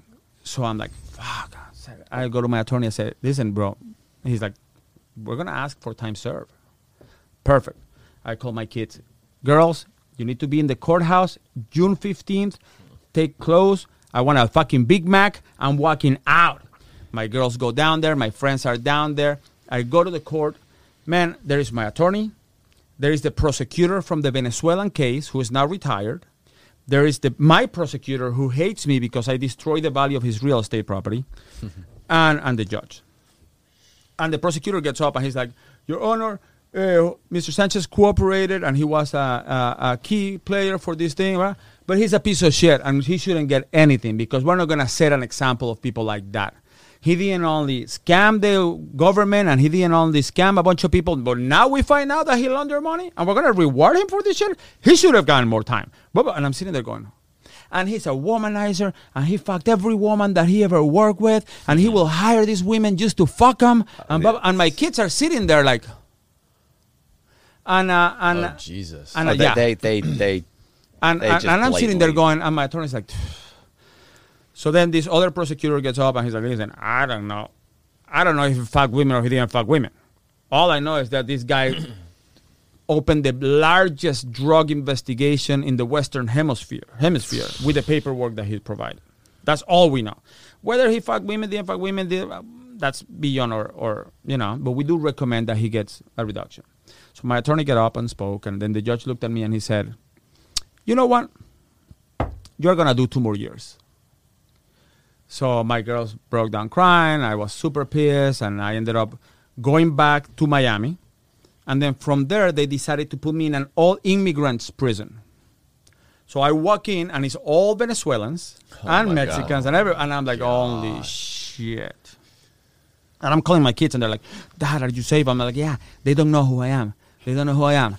So everybody kept asking me, like, why are you here? I'm like, "Listen, I grew up here. I never lived in Venezuela. I don't know anybody." So I'm hiding the shit until eventually somebody walked in and said, "You know who that guy is? That's the guy that opened the investigation of the Venezuelan government." And that's the guy. So all the Venezuelans on the compound get together. And one day I'm walking out of the library doing paperwork because I was doing legal paperwork for everybody. Oh, you were doing the same. So that's oh my Yeah. god. Doing a Matt Cox move. Yeah, there's the hustle, Yeah. When you go to prison, you can either suck dick for money, clean rooms for money, and do legal paperwork for money. If I didn't know how to do legal paperwork, I guess I would have cleaned and then sucked dick, but I went for the legal stuff. So, dude, I walked in, I see all the Venezuelans waiting for me, and I'm like, all right, I guess we're going to have a little meeting. Yeah. And as soon as they're coming to me, powwow. yeah, kumbaya. The guards walk in and they're like, "Sanchez, right? Yeah. We packed your shit. You're going to the SHU." I said, "Why?" They said, "Investigation." And I spent from January to June 6 months in solitary because of these fuckers. But they had already passed the word out that I was the guy that started the investigation, and somebody Googled me and they found me, and it became a bit of a disaster. So was the SHU you were by yourself? Most of the time I was by myself. Because Matt said that you were in there with multiple people, right? you can't, like, they'll have bunk beds. You can be by yourself, but after a certain period of time, that they'll knock on the, well, in Coleman, they'd knock on, they'd be like, hey, you want to cellie? And you'd be like, yeah, get somebody in here. Yeah, like, okay. it's been 2 weeks. Well, remember, they didn't know who the guy was going to be with me. So they're like, okay, we bring a guy to his cell. He may kill him. He may stab him. He may be somebody that is after him. You know what I mean? Let's keep him around Right. by himself. Right. So I was by myself for 6 months, which kind of does a number on your psyche when you get out, you know? I'm still a little edgy on some things. And then I finished in June, and ICE came and said, okay, now you're going to immigration. So I've done all this time. I've done 6 months in the SHU. ICE picks me up. Now I'm no longer an inmate. I'm a detainee, which means you cannot handcuff me in the back. You have to handcuff me in the front. You cannot strip search me. I don't have good time to lose. So I walk into this new detention center, and I go to the guard. What's the story here? He goes, pick any cell where you want to live. I said, wait a second. I get to choose where I want to live? He goes, yeah. I said, how about disciplinary sanctions? He goes, I mean, you can lose your phone, but because of COVID, which, by the way, I didn't know there was COVID until I got out of the SHU. Mm-hmm. This was June already. People were dying. And because of COVID, we cannot take your phone privileges. I said, so I can do whatever the fuck I want, and you guys cannot do anything to me. And they were like, no. I said, perfect. I love it. So my 6 months of the SHU, I made it up on those 6 months of ICE, insulting people. I burned the microwaves. I short-circuited all the door logs. I mean, You did. dude, it was insane. And then the warden will come to me and say, listen, Sanchez, what do you want? I want chicken. We want chicken, or I'm gonna. They were like, dude, we'll get you chicken. So I will get like chicken on Wednesday instead of Thursday. And all these Hispanics were like, oh, you're the hero. You know, we now want Telemundo. I got Telemundo. Don't worry, guys. So I will start some kind of riot for Telemundo. I was insane. I was out of control. And December 18th, I used to fight with all the guards. And you become very, which kind of sucks to say it, but you become very racial when you're in immigration. Because you have these guards that look at you like you're an immigrant and you should be kicked out. Mm-hmm. You know, and you're the immigrant going, listen, man, you're a racist piece of shit. Mm-hmm. Yeah. So the terms of endearment between me and the guards were not exactly, you know, politically correct. Mm-hmm. Right. All right? On either way, you know? So I'm yelling at a guard on the rec yard, and I'm like, man, you motherfucker, blah, blah, blah. You think I'm a fucking Mexican? I'm not a Mexican. I speak English. I grew up here, blah, blah, blah. Because the guards will insult people in English thinking they didn't understand. Oh, really? Yeah. And then one of the detainees comes to me and goes, hey, listen, ICE is looking for you outside. And I go to the detainee and say, listen, tell that motherfucker if he wants to talk to me, he has to come here. He goes in. He comes right back out. He says he wants to talk to you. I said, well, I'm here. All right. He goes back in. He comes back out. He says you have 2 minutes, bro, to talk to him or he's leaving. I said to the guard, man, don't go anywhere because I'm not done with you. I go in there, and the guy from ICE looks at me and goes, oh, shit, it's you? And I said, yeah. He goes, man. He said, here, boom, you're getting released. I said, man, shut the fuck up. He goes, read it. You're the law guy. Read it. I read it. I go, man, I'm getting released. He goes, yeah, you're getting released. I don't know when. I said, bro, if you're pulling my leg, you know I'm fucking crazy. I'm going to burn this shit down. No, don't worry about it. He goes, believe me, I want you out. We all want you out. I'll try to get you out today. I sign my papers. One day goes by, another day goes by. It's December 22nd. Man, I'm still in there. I start, when you're an inmate, I don't know if you ever did this in a cell. When you're an inmate, you bang on the doors. You don't use your hands. You ball kick. Bang, bang, bang, bang. Back of your leg. So, yeah, the back of your leg, because that makes, it's loud, bro. Mm-hmm. So I start banging. Gang, gang, gang, gang. The guy from ICE comes. Dude, what the fuck is your problem? I said, man, you told me I was leaving. It's December 22nd. Why am I still here? He goes, man, for security reasons, I cannot tell you when you're leaving. But I'm going to give you my opinion, just to get you off my back. My opinion is tomorrow by 10 a.m. I said, all right. He goes, all right. He leaves. Man, I said, I'm leaving tomorrow. So I didn't tell my daughters. I just showed up at their house. I had a friend pick me up. I walked out with my gray shirt, my great sweats, and my, you know, I don't know, what do you call those? You have the slip-ons? video. Yeah. He can give you the video. Really? Those daughters go I nuts. They're, show up at my daughter's house December 23rd, man, after 8.5 years. And they went awesome. bonkers. Yeah. That's incredible. And then I started this second phase of the journey, which is I don't have a work permit, I don't have a Yep, driver right. license, but I volunteer in a law firm because I used to do so much legal paperwork. This attorney told me, listen, why don't you come work for me? What? Is this the video? This is funny. That's my oldest daughter. She has a dog in the house.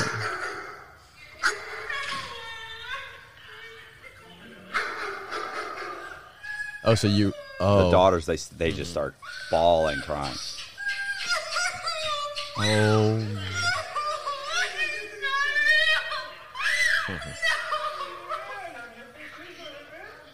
It goes. Listen. I'm gonna stop because this goes on for 5 more minutes. Right, She right. can't. She's hysterical. She can't stop crying. Yeah, 2 days before What was Christmas. that like? That's awesome. I was, well, weird because you walk out of prison numbed. Like people feel, but you don't feel. So it's like people get sad, but you don't get sad. People get, you know, you are so used to seeing pain and hurting and all, you know, that, like people who watch that video and they go, man, why aren't you that more emotional? I'm like, I don't know. It was like it was surreal. Yeah. You know, you're out there and you're like, man, this is, I don't People become understand. interchangeable too. Like you have to understand, I could be best friends with you. Like you're the coolest guy, and then one day you're on the placard, you're gone. I never hear from you again. So I start talking to you, and then Yeah. 2 months later you're gone. Somebody else comes in. He's cool. He's gone 3 months.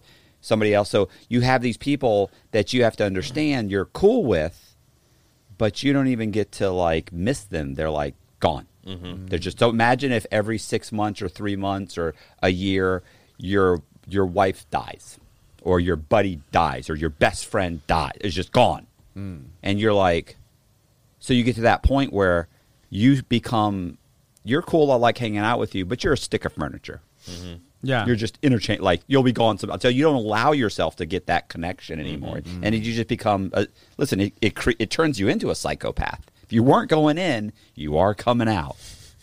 Yeah. And the problem is, man, now I'm Sorry. dealing with a bunch of stuff. Like we were talking about the other day, we have similar. If you do fraud at the scale that I used to do it, you have issues. You have issues of you're a sociopath, because like people ask me, did you ever feel bad about scamming these people? And I'm like, no, it actually felt pretty good. It actually, you know, the fact that you go to battle and you win the battle every time, that's freaking amazing. But when people look at you, well, the problem is the guy that lost the battle is now fucked out of money. And you're like, well, but you don't think about that because the money becomes irrelevant. You know, there is a point where $1 million, $2 million, $5 million, $600,000, $20, $30. That's not why you do it. You do it because it's a fix. You're a little sick in the rush. head. So now I get out, and I have to be on the other extreme of the spectrum. So the other day, I can't believe I'm going to tell this story. The other day, I go to a supermarket, man, and the cashier goes, hey, you need a mask. I said, dude, do you have a mask? Was this in Florida? Yeah. And I'm like, well, in Orlando. And I'm like, that's fine. They usually That's give you weird. they give you a mask. You know, I said, well, do you have a mask? And he goes, well, we are now selling them for $1.50. I said, are you fucking kidding me, dude? I come here all the time, and you always give me a mask. Yeah, we now sell them for $1.50. I said, you know what? Give me the fucking mask. Here's the $1.50. So as I'm walking out, the manager is standing out, and I said, listen, bro, I come here every day. I buy lunch. I buy my groceries here. This guy charged me $1.50 per mask, and I had to get 3 masks just to prove a point. So the guy goes, oh, shit, man, that's wrong. You know, we're going to give you a $4.50 credit. All right. So I walk out, and I'm like, man, I scored. I did it. You know? Yeah. So I go to Maria, who's the attorney that I work with, and I tell her, man, you know what happened? I fucked these people. I came in there. I told them I got 1 mask, but then I told them 3 masks, and it was $4.50, and I got $4.50. And she goes, all right, I'm going to drive you right back. You're going to give him back the $3. I'm like, why am I going to give him back the $3 if I scored them? They fucked me out of money. She goes, yes, but you cannot fuck people out of money just because they fucked you out of money, because you are not normal. You see? You don't know the difference between $3 and $1 million. So if you get away with that one, the next one, it could be $100,000. So you got to go back and give this guy his $3 back. So I had to walk in there like a 5-year-old, like, I'm sorry. Did she walk you in there, hold your hand and walk you in there? Let me tell you, she does this shit all the time. Like, I run things by her, and she'll be like, listen, let's talk about this. Okay? What happens to these people that you're going to do this? Well, they may get fucked or they may not get fucked. Okay, that is a problem. And we're not doing that right now because you're on probation. Okay, I guess I won't do that anymore. See, to me, it's funny he says that because I'm actually the opposite. Like, I went to Dunkin' Donuts the other day. I handed them like $20. The girl counts out the money, and she gave me back like $25 plus some change. And I went, no, you gave me $10 too much. I gave you a 20, and she's like, no, I gave you this. I went, no, I gave you a 20. You just gave me 25 or 26 and 12 cents. My coffee and my thing, that was this. And she's like, no. She goes and gets her manager. Manager comes back. They look in the thing, and I'm sitting there in the line, and they're going, no, it's right. And I go, ma'am, I said, I assure you, I didn't give you, and I open my wallet. I only have 20s. I didn't give you 30. Yeah. I go, you gave me too much money. Now, I said, I'll leave. I'm good. She goes, hold on. She opens the registry. She looks at it. She goes, yeah, you're right. You gave him an extra. Here's a free coffee. Here's a gift card. Right. Well, no, I gave her the money back, and I was like, and I drove, and I left. But I mean, that's how did that make you feel, Matt Cox? You know what? It seems silly. It doesn't make me feel. It's a brand new feeling for him. It didn't make me feel any way at all, because here's the problem: is like it's constantly like people contacting me about fraud. I could do this. I could do that. And it's like, no. No. It doesn't matter. Like, there was a long time ago I would have been like, how can I use this guy? Mm-hmm. But now I'm like, you don't understand. They're looking for a reason for me to fuck up. I do one thing. I get in front of the judge. I'm done. I can never be in front of him. Like, there's silly things the other day. The cameras. Oh. The cameras the other day. Literally, this is what happened. So I order these cameras, right? Like, I have a buddy who bought cameras for me. Keep talking. I got to pee. Okay, so I had a buddy who bought cameras for me. Mm-hmm. I get the cameras. Amazon says you have to be there on Saturday to get the cameras. You have to sign for them. Mm-hmm. Okay. So on Friday, I got another package. I go out. I get my package. I go to open my box. I look down. There's 3 little boxes just sitting under my box at the apartment complex. And I went, that's weird. Yeah. Look down. Sure enough, they're for me. And I went, huh. And so I pick them up, go back to my house, open up the boxes. Hey, this is the cameras. Yeah. Like, first they said to be here Saturday. It came a day early. How many did you order? 3 of them. Okay. And now I have to make payments to my buddy. Like, I don't even have the money to buy the cameras. This ain't cheap. Yeah. So I was like, oh, cool. And of course, and I thought, yeah, I was supposed to sign for these. Nobody even signed for these. Well, these are expensive. What if someone took them? Yeah. And my first thought was, opportunity. Like, I'll never sign for them. Right. So I can just call. Yeah. You got 3 free cameras. Right. But you see, let me stop you there for a second. That's why my friends tell me that thought is not normal. Isn't it funny? Because that's my first thought. So is mine. How do I get over on? How do I use this to my advantage? And that is not normal. Right. I am told. I think it's perfectly normal. See, what's funny is I think it's perfectly. My first thought is, how do I use this to my advantage? Correct. So the first thing I do is I call my buddy and I go, boom, and I explain it to him, and I said, opportunity. And he goes, yeah. He goes, right. He goes, so what do you want to do? I said, well, here's what I'm thinking. And then I went, and so I talked to him for a couple of minutes, and I hang up, and then I start thinking, if I say I didn't get them, like, they're not going to look into it. Mm-hmm. They're just going to give me more cameras. I'll get more cameras. I'll sell them. That'll pay for almost the whole cameras, even if I discount them, whatever. Right. And then I was like, and I thought, if they even punch my name in the computer and they see who I am, they may actually look into it. Like, at this point, they're going to be like, look, if we can get anybody, we can get this guy. Yeah. He can't even mount a defense. So for sure. And then I go back and I think, what if there's a camera? What if they look at the camera? My buddy's going, they're not going to look at What the if it's camera. a setup? Right. Well, it's not even a setup, but I'm like, they look at the camera, and he's like, it's not enough money for him to. And you're right. If it wasn't me, it would, but it is me. Yeah. And it's a couple of phone calls, and I'm in front of the judge trying to explain why I lied, and we have surveillance, but it's like, and listen, the judge yanks, he yanks me up and says, you know what, I'm going to give you 5 years just on probation, just from to violate your probation and give you a whole new 5 years, and even though we can't do that, it'll take you at least 2 or 3 years to try and unravel it and fix it in the court. Like, he'll be furious, and I was like, what do you do? Like, I'm so far on the other end of I'm so scared. Mm-hmm.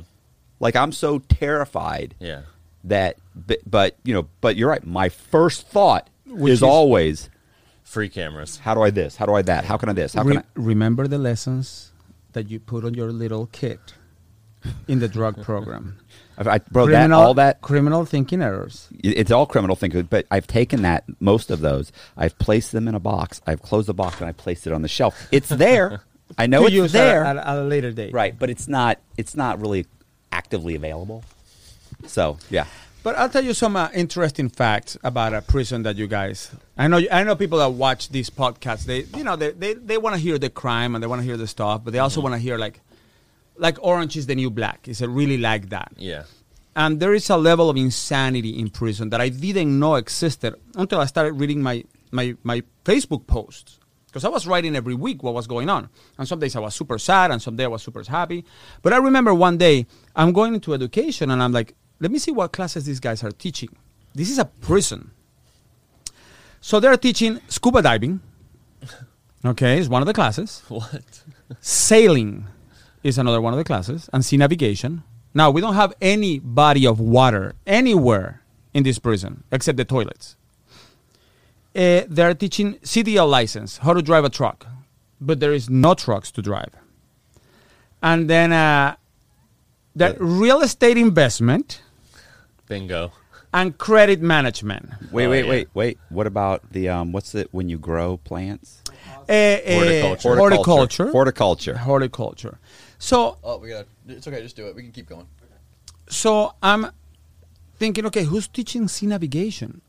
And they tell me, well, it's this guy that used to transport kilos of cocaine drug smuggler from the Bahamas. I'm like, okay. Nice. And who is teaching the truck driving class? Well, it's this guy that got caught with a bunch of kilos of heroin in the truck. I said, all right. And who's teaching real estate? Well, Matt Cox. I'm like, oh, that's fantastic. Well, I might as well teach the credit class. I got it. Yeah. So I remember riding home going, this is insane. Who decides to teach scuba diving? And by the way, these classes were packed. And there was no tank, no regulator. These guys are just telling you, like, listen, this is how you do it. Yeah. And people are taking notes on this stuff. And it was just insane. Then you get these gangsters knitting and making sweaters and making stuffed animals. And they're making teddy bears. And you'll hear them talking like, hey, listen, motherfucker, that knot's too tight, man. That knot's too tight. And you're like, what are you talking about? And they're like, yeah. And they pull the nut of the guy. And the guy says, man, I'm going to kick your ass. And I was like, this is something's off. Something is off in here. Or you go to commissary and you hear the guy going, what? There's no strawberry ice cream this week? That's fucked up, man.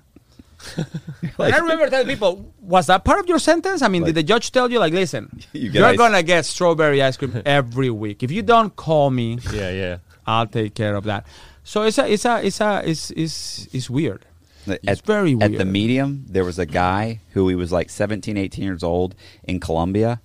He had murdered like 15 or 20 people and for like Pablo Escobar. And the feds at some point picked him up and he got a life sentence. And he was the altar boy or deacon or whatever for the Catholic Mass at the Medium. Had killed like 15 or 20 people. Well, nice guy. The guy that was teaching parenting remember the Spanish guy who was doing life and who was teaching parenting? Wow. Yeah. What the hell? So it's insanity. It's insanity. It's insanity. You mentioned that when you went to the SHU for 6 months, it had an effect on your psyche. Yeah. Yeah, I got out, and I have issues sleeping because you are so used to the light being on all the time, and people banging on the door every half an hour because they want to know if you killed yourself or like. The biggest question they ask you on every prison you go is, do you feel like you want to harm yourself or others? And you're like, no, man, I don't feel like I want to harm myself. I feel like I want to harm others, but not myself. And so they check on you all the time. And then you are kind of confined into four walls, and you get used to that space. Like, I'm used to little spaces. I'm not used to big spaces. And crowds kind of like get on my nerves. And small talk. Like, I used to be a small talk guy. Like, to commit fraud, you have to small talk. You go there and you're like, hey, so how about the game and how about the weather? And now I go to like meetings and I'm like, these guys are a bunch of fucking idiots, man. You know, I mean, so it's weird. Prison changes you, and it changes you in all aspects. Any of you guys have girlfriends or married or whatever, or boyfriends? I mean, it's 2021. I'm married. That's popular now. Dude, imagine 8.5 years in my case, 13 on Matt's case, not getting laid. I mean, I'm assuming Matt went 13 years not getting laid, but 8.5 years. Too much. That's a big assumption. Yeah, that's a big assumption. I used to tell the guys, like, when they call their girlfriends, I said, ask them, have you been unfaithful? Yeah. Well, I have too.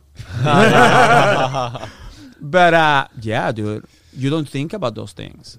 8.5 years not touching somebody or somebody not touching you, and it's like, you start, like, disconnecting from all those things, you know? So then you get out, and it's readapting is weird. Are there any things that you can like put your finger on or like point to in your personality that changed specifically from the 6 months in solitary? Like, is there anything about that 6 months that you know that changed something? Yeah, dude. I learned to talk to myself, but I think I'm talking to other people. So like the other day, somebody was giving me like an 1.5 hour ride, and I'm sitting in the car like this for 1.5 hours, and she goes, dude, what the fuck? You haven't said a word. And I said, oh, my God, but I was talking. I just wasn't talking to you. But I was having like a full-out conversation with myself, and I'm nodding, and I'm like, oh, yeah. So I find myself doing a lot of like talking to myself. Do you ever do that? I thought, do most people talk to them? I talk to myself all the time. I have arguments with people. I'll have arguments, like if I'm going to argue with Jess, by the time I get to her house, I've had that argument about 30 times. I've answered overcome every objection. Every objection's over. I have rebuttals to everything she's going to say. So by the time she actually gets an opportunity to start the conversation, it's over. I'm going to win the argument. I've had it 30 fucking times. You're done. I win. This is what we're doing. Yeah, that's normal. She's okay. Thank you. Okay, I feel good about that. I feel better about that. But yeah, go ahead. That everybody has what? That she's going to win the argument? No, she does. Internal dialogue, I think, in general is important. Yeah. I mean, that you do a lot of like introspect. I guess you live your life over and over and over and over. So you get like these snapshots of your life when you're sitting there and you're kind of thinking. So I don't know. You just walk out of it. I have issues sleeping in a big bed, so sometimes I sleep better in a couch. That took a long time. Yeah, it took a long time for me to sleep on a... Dude, I go to the couch and I'm like, man, this is perfect. Weird. You know, the big bed, I don't sleep well because you're like rolling and it's like, man, this shit's endless. You said that at one point, you said that when you talk about yourself to people in the prison that you say that, like, I'm crazy, man, I'm crazy. Don't fuck with me, I'm crazy. Is that really you, or was that just sort of like a personality or a hat you were wearing? I think you go a little crazy when you've done some time. You go a little crazy, and you don't know you're crazy. Crazy becomes normal. Like we were talking about it the other day. I mean, somebody, let's say he gets whacked with a lock on the head, and he's on the floor bleeding. Your first thought is, let's help this guy out. Our first thought is, shit, we got to take a shower, man, because they're going to close the showers. Yeah. We got to get some ice. I need to get ice. I need to get some coffee. Can you get the radio from that guy? Because that's my fucking radio. So I got to put it in a cop out. I literally, guy got stabbed one time. Before they locked us down, I had filled out a cop out for his room and put it under the counselor's door. So we're literally the next day when the counselor comes in, they're all locked down. Why? I don't know, but Cox wants his room. I mean, I did. I got his room too, by the way. Go ahead. You ask, is the guy coming back? No, he seems to be in a coma. All right. Can I get his room? This guy just got stabbed up a little. He's fine. Can I move to the bottom bunk? So you become a little, that turns you a little crazy. And especially when you get the new kids coming and there are new inmates and they don't know, you kind of like don't have patience for that kind of stuff. You earn your stripes, you know, and you do some crazy thing. I mean, Matt did his own set of crazy things, and everybody does their own set of crazy things in prison. This tattoo, this is a prison tattoo right here. Wow, Yeah, that I thing's pretty saw fucking. that. I've been Nice. looking at that. That thing's pretty fucking incredible. And let me tell you, so I go to the pen and But you didn't have that at No, Coleman. I like didn't that. What have is this it? one And I didn't you have do this understand one. that this is like not you. This is not how I see you. Well, you know, I'm business gangster now. It's a new thing that I'm trying. This is a Michael, Archangel, Archangel. Michael, stepping on the devil. But so I go to the pen, and the big thing at the pen is getting tattooed. So I'm like, man, I gotta get tattooed. You know, I gotta get ink. So I call my daughter's hand. I'm like, yeah, man, I gotta get some prison ink. And my daughter's like, that you're so stupid. You know, you are not gangster, and you are like a white collar criminal. And I'm like, you know, and I'm rapping to them like, you know, like Kendrick Lamar. Damn, I got bitches. Damn, and they're like, that. Stop it. You are brown. Which, by the way, I was told after your podcast, somebody corrected me and said, no, you are cinnamon mocha. Cinnamon mocha. Nice. I said, So I tell this guy, I said, listen, I want to get tattooed. He goes, okay, you got to make your own ink. I said, how do you do that? He goes, well, you got to get Vaseline. You make a fuse out of toilet paper. And then with a battery, you light it up. You put it inside of your locker and you let it burn. That black dust, I guess, I don't know what you guys call it. Ashes. Like the ashes that stick to the sides of the locker, you take your ID and you scrape it in a piece of paper. Then you get shampoo. You take the alcohol pads from the diabetics and you put a couple drops of alcohol in a little bottle, and then you shake it with the ashes in it. And you shake it until it turns black. Then you run your finger, and when it runs, you tell the guy, it's ready, bro. Let's get this done. Wow. So he goes, well, you need to get the needle. And I go, well, where do I get the needle? He goes, you got to go to the church and take the guitar string. and cut one of the strings. So occasionally the priest will be like, dude, we're missing 5 or 4 strings from the fucking guitar. Can you guys stop tattooing, please? You know? I mean, we cannot sing. So you get a piece of the string, they strain it out, they burn it up, and then the tattoo gun is made with the motor of a wall clock, a toothbrush, and a pen. And they put the needle through that, and they start tattooing you. Jesus. That shit is so toxic that you break into a fever for like 2 days. Jeez. And you got like the shakes for 2 days, and then you got to wear long sleeves because if the guards see you tattooed and it's 54 days. fresh, Yeah. you lose 54 days.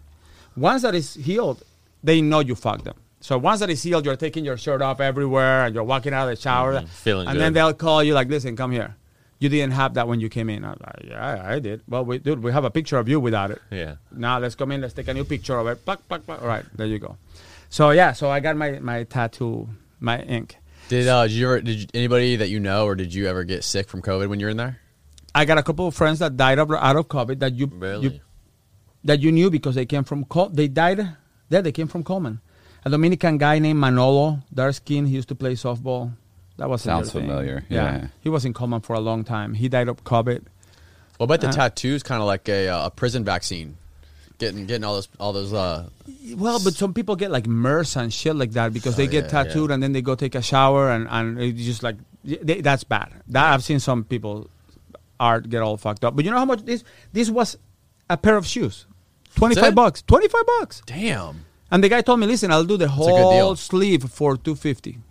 Some mackerel, some stamps, and I was ready to do it, but they moved the guy. So now I come out of the streets and this was $350. What are you doing, bro? Gangster, bro. Business gangster. That's the future, man. Matt, why didn't you get any tattoos? He has some. Look at He's me. got some. He got a tramp stamp. Do you have a tramp stamp? Don't listen to him. You guys got tattoos? Don't say No. stuff I like have one. that. Yeah. Yeah? Do you? I I just got actually two. recently got it for a friend of ours who was learning to get tattooed, and she had to do some like free Oh, you tattoos. don't want to do that. Yeah, I did it.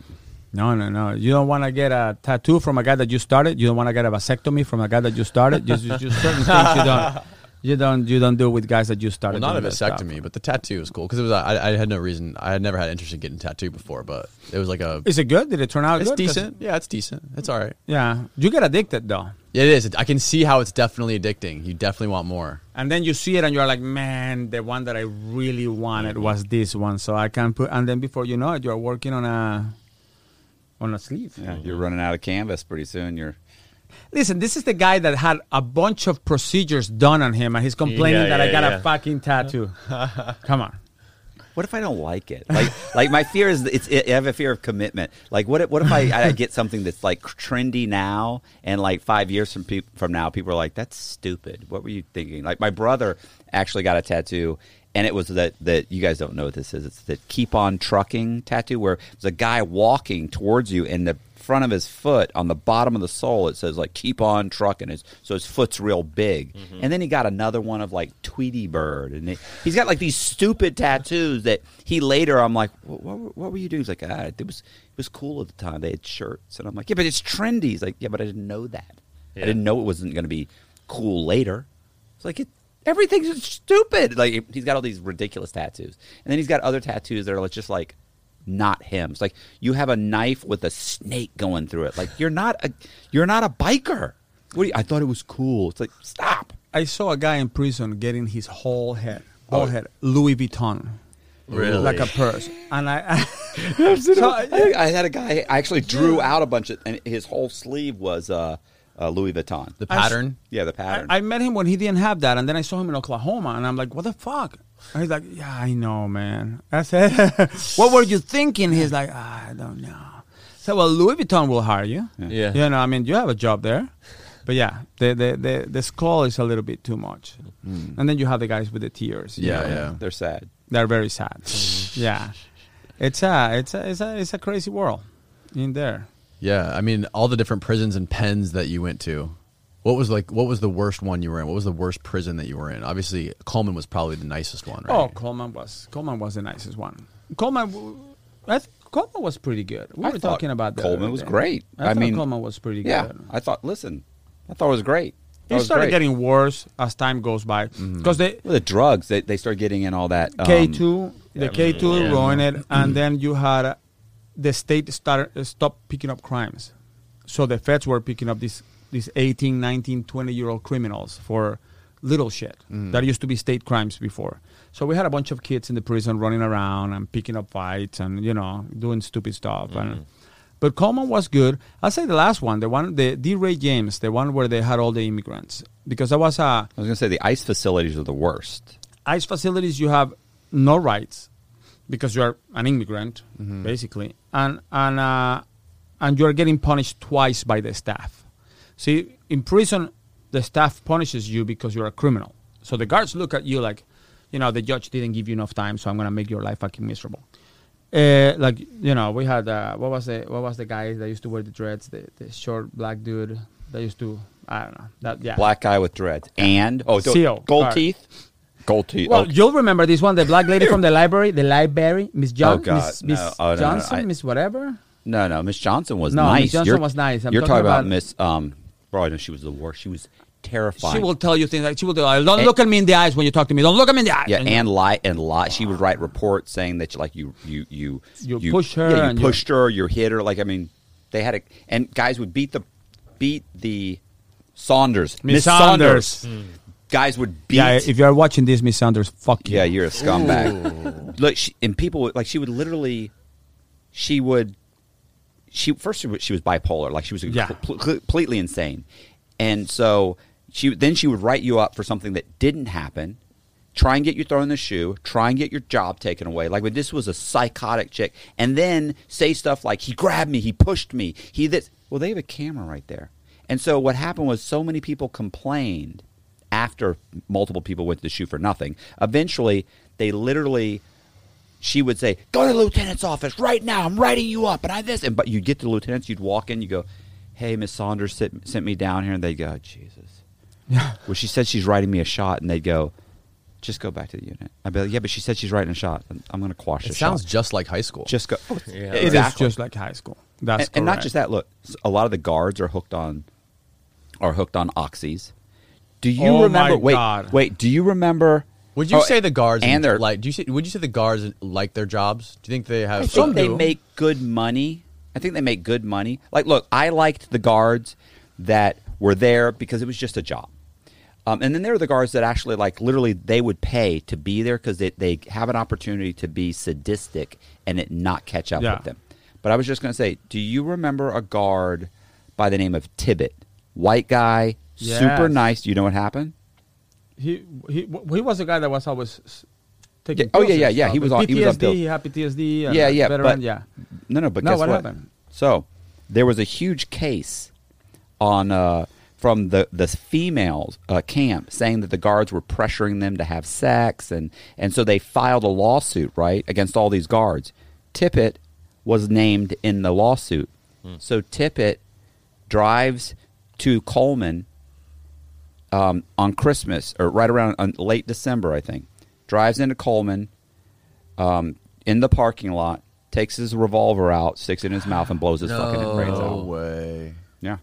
Damn. Yeah, This is that's that recent crazy. big lawsuit, right? That all those girls. The one that Jess That came. Jess- yeah. yeah. Is that what they turned into a male camp, I guess? Yeah, they settled the lawsuit, by the way. You know Did they settled- really? Oh yeah, the BOP settled it. When How did this much? happen? Couple 5 like, tunas? like a month or two ago. No, they were suing for like 20 million, bro. shit. It was no joke. Can you Like, pull up the news on that?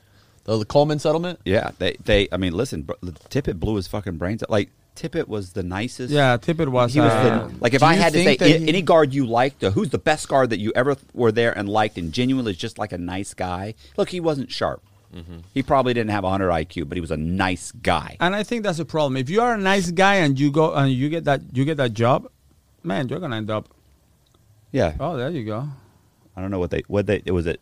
Hey, what are you guys We looking got at? ads. We got 2 months. We got Yeah, two free what the hell articles. is that? What is this? Look at that, Get New York Cialis Times. for $5 a day? What Ooh, kind of stuff sign you me the guys are fuck up. watching? What's your email? Subscribe now. Lawsuit settled in which 15 women alleged sexual abuse at Florida prison, federal correctional facility, Coleman. I don't know what it was settled for though. But going. I do Yeah, know I it was was wondering settled. how much. United 15 States has women. settled a lawsuit with 15 women who said 1.26 million.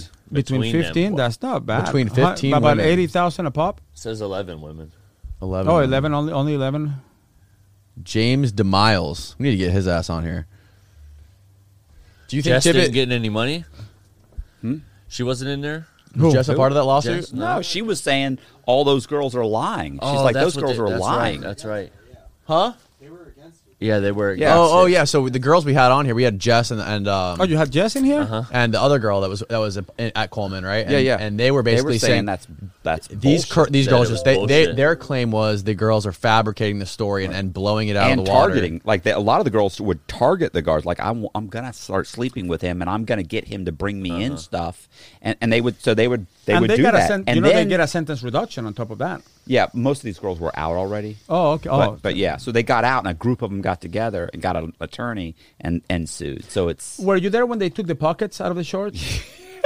We had a lawsuit in Coleman because I guess the what we call the shooters, gunners. gunners or Guys would jack off Would- viciously. yeah, I mean, all guys jack off, but these Violently. guys will do it like in front of the guards. Or they put their hands in their pockets and they the jack female off. guard, yeah, the right? female. Well, some will or do the it in male front of guards. the male guards. Well, Matt but, Cox probably see a handsome male yeah. guard. Remember what happened. Nice. See, and they will open That's going to hole. be a comment in the thing. saying, oh, I don't like the way you said that. Yeah, they don't like when I make fun of Matt. Or really? You have- Come on, rap. Come on, let's go. So the female guards ended up getting settled on that Oh, no, lawsuit. listen. They made So a they- bunch they of money. made And a they took ton of money. And they took all our pockets. We had to turn in our Right. shorts. So get our pockets taken off. They took our pants off, and now we have to wear like the medical pants with the rubber bands. You're missing the that point. was the part. And That was the part about it. This Yeah. is my favorite part. My favorite part is that the female guards, like in the medium and in the pen, guys would jack off. They would masturbate, staring at some woman. So one guy, I want to say it was in the pen. He actually is standing like behind the door and actually blows, semen. Should I say semen or nut? So anyway, fluids, body fluids. He body skeets fluid. on her? Yes, thank you. He fucking blows a nut on her, and it ends up on her pants leg. She goes to the lieutenant and says, "This guy," and this has been happening, by the way. She's been complaining. The female guards have been complaining, and the lieutenants are ignoring their complaints. This is a female guard. The lieutenants are ignoring them. So she comes and she said, "I've been telling you this and this, and this is what this guy just did." And she goes, "He just skeeted all over me." And the lieutenant says, "You're not medical staff. You don't know what that is. You're You're not trained to know what that is. Now, listen, she's a woman. Yeah. She's seen some nuts. She have had semen Yeah. on her before. Absolutely. So I remember reading the article thinking, it makes me feel good that the lieutenants and the staff treat the staff as shitty as they treat. That's the kind of stuff they'd say to you. Yeah. So the women get together and they sue. They have this, it was like a $20 million settlement at the Coleman Complex.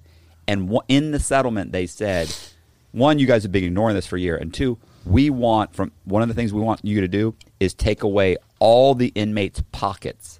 So they had to change out all the pants.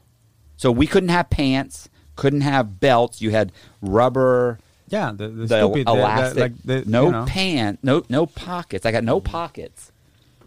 Why do they always put those uniforms? Oh my god. Yeah, nobody's wearing stripes. No I worry, don't that's know like why a they're Disney doing that. character. Yeah. Is that what the pants look like? No, and those It's stupid. boots. That's what we're saying. Nobody. Yeah. They're like. Listen, if you go to my Facebook, I actually have some prison pictures in there. Coleman Prison, yeah, 2005 to 2014. Yeah, they were Yeah. ignored. So it would have been in 2014 or 15 when they took away our pants or our pockets. You can't. There are guys jacking off so much that they take the And my pockets big thing away. is with the rubber bands on the waist, you can jack off. Oh, $20 million right there. Listen $20 to million that. settlement. See it? Throughout my shift, inmates were masturbating everywhere. It Everywhere. felt like a free-for-all, one woman said. According to court documents, I probably saw 25 to 30 inmates masturbating during one shift. Which let me put that in perspective.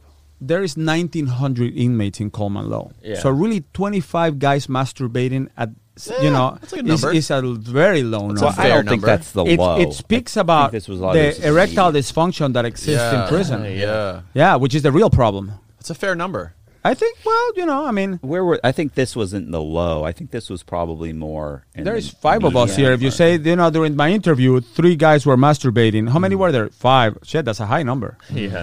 But 25 out of 1,900, That's probably standard. Yeah, that's Yeah, so that's a day at the these regular. guys, they Yeah, cut they cut a hole in the pocket. They put their hands and they got a hole in the pocket. And Yeah. they, how you doing, Miss Johnson? Yeah, I was, eyes and they're eyes just, black, white, and Yeah. I want to sign up for the class. that happens. And that woman happened a said- lot in the they're real just estate like, class.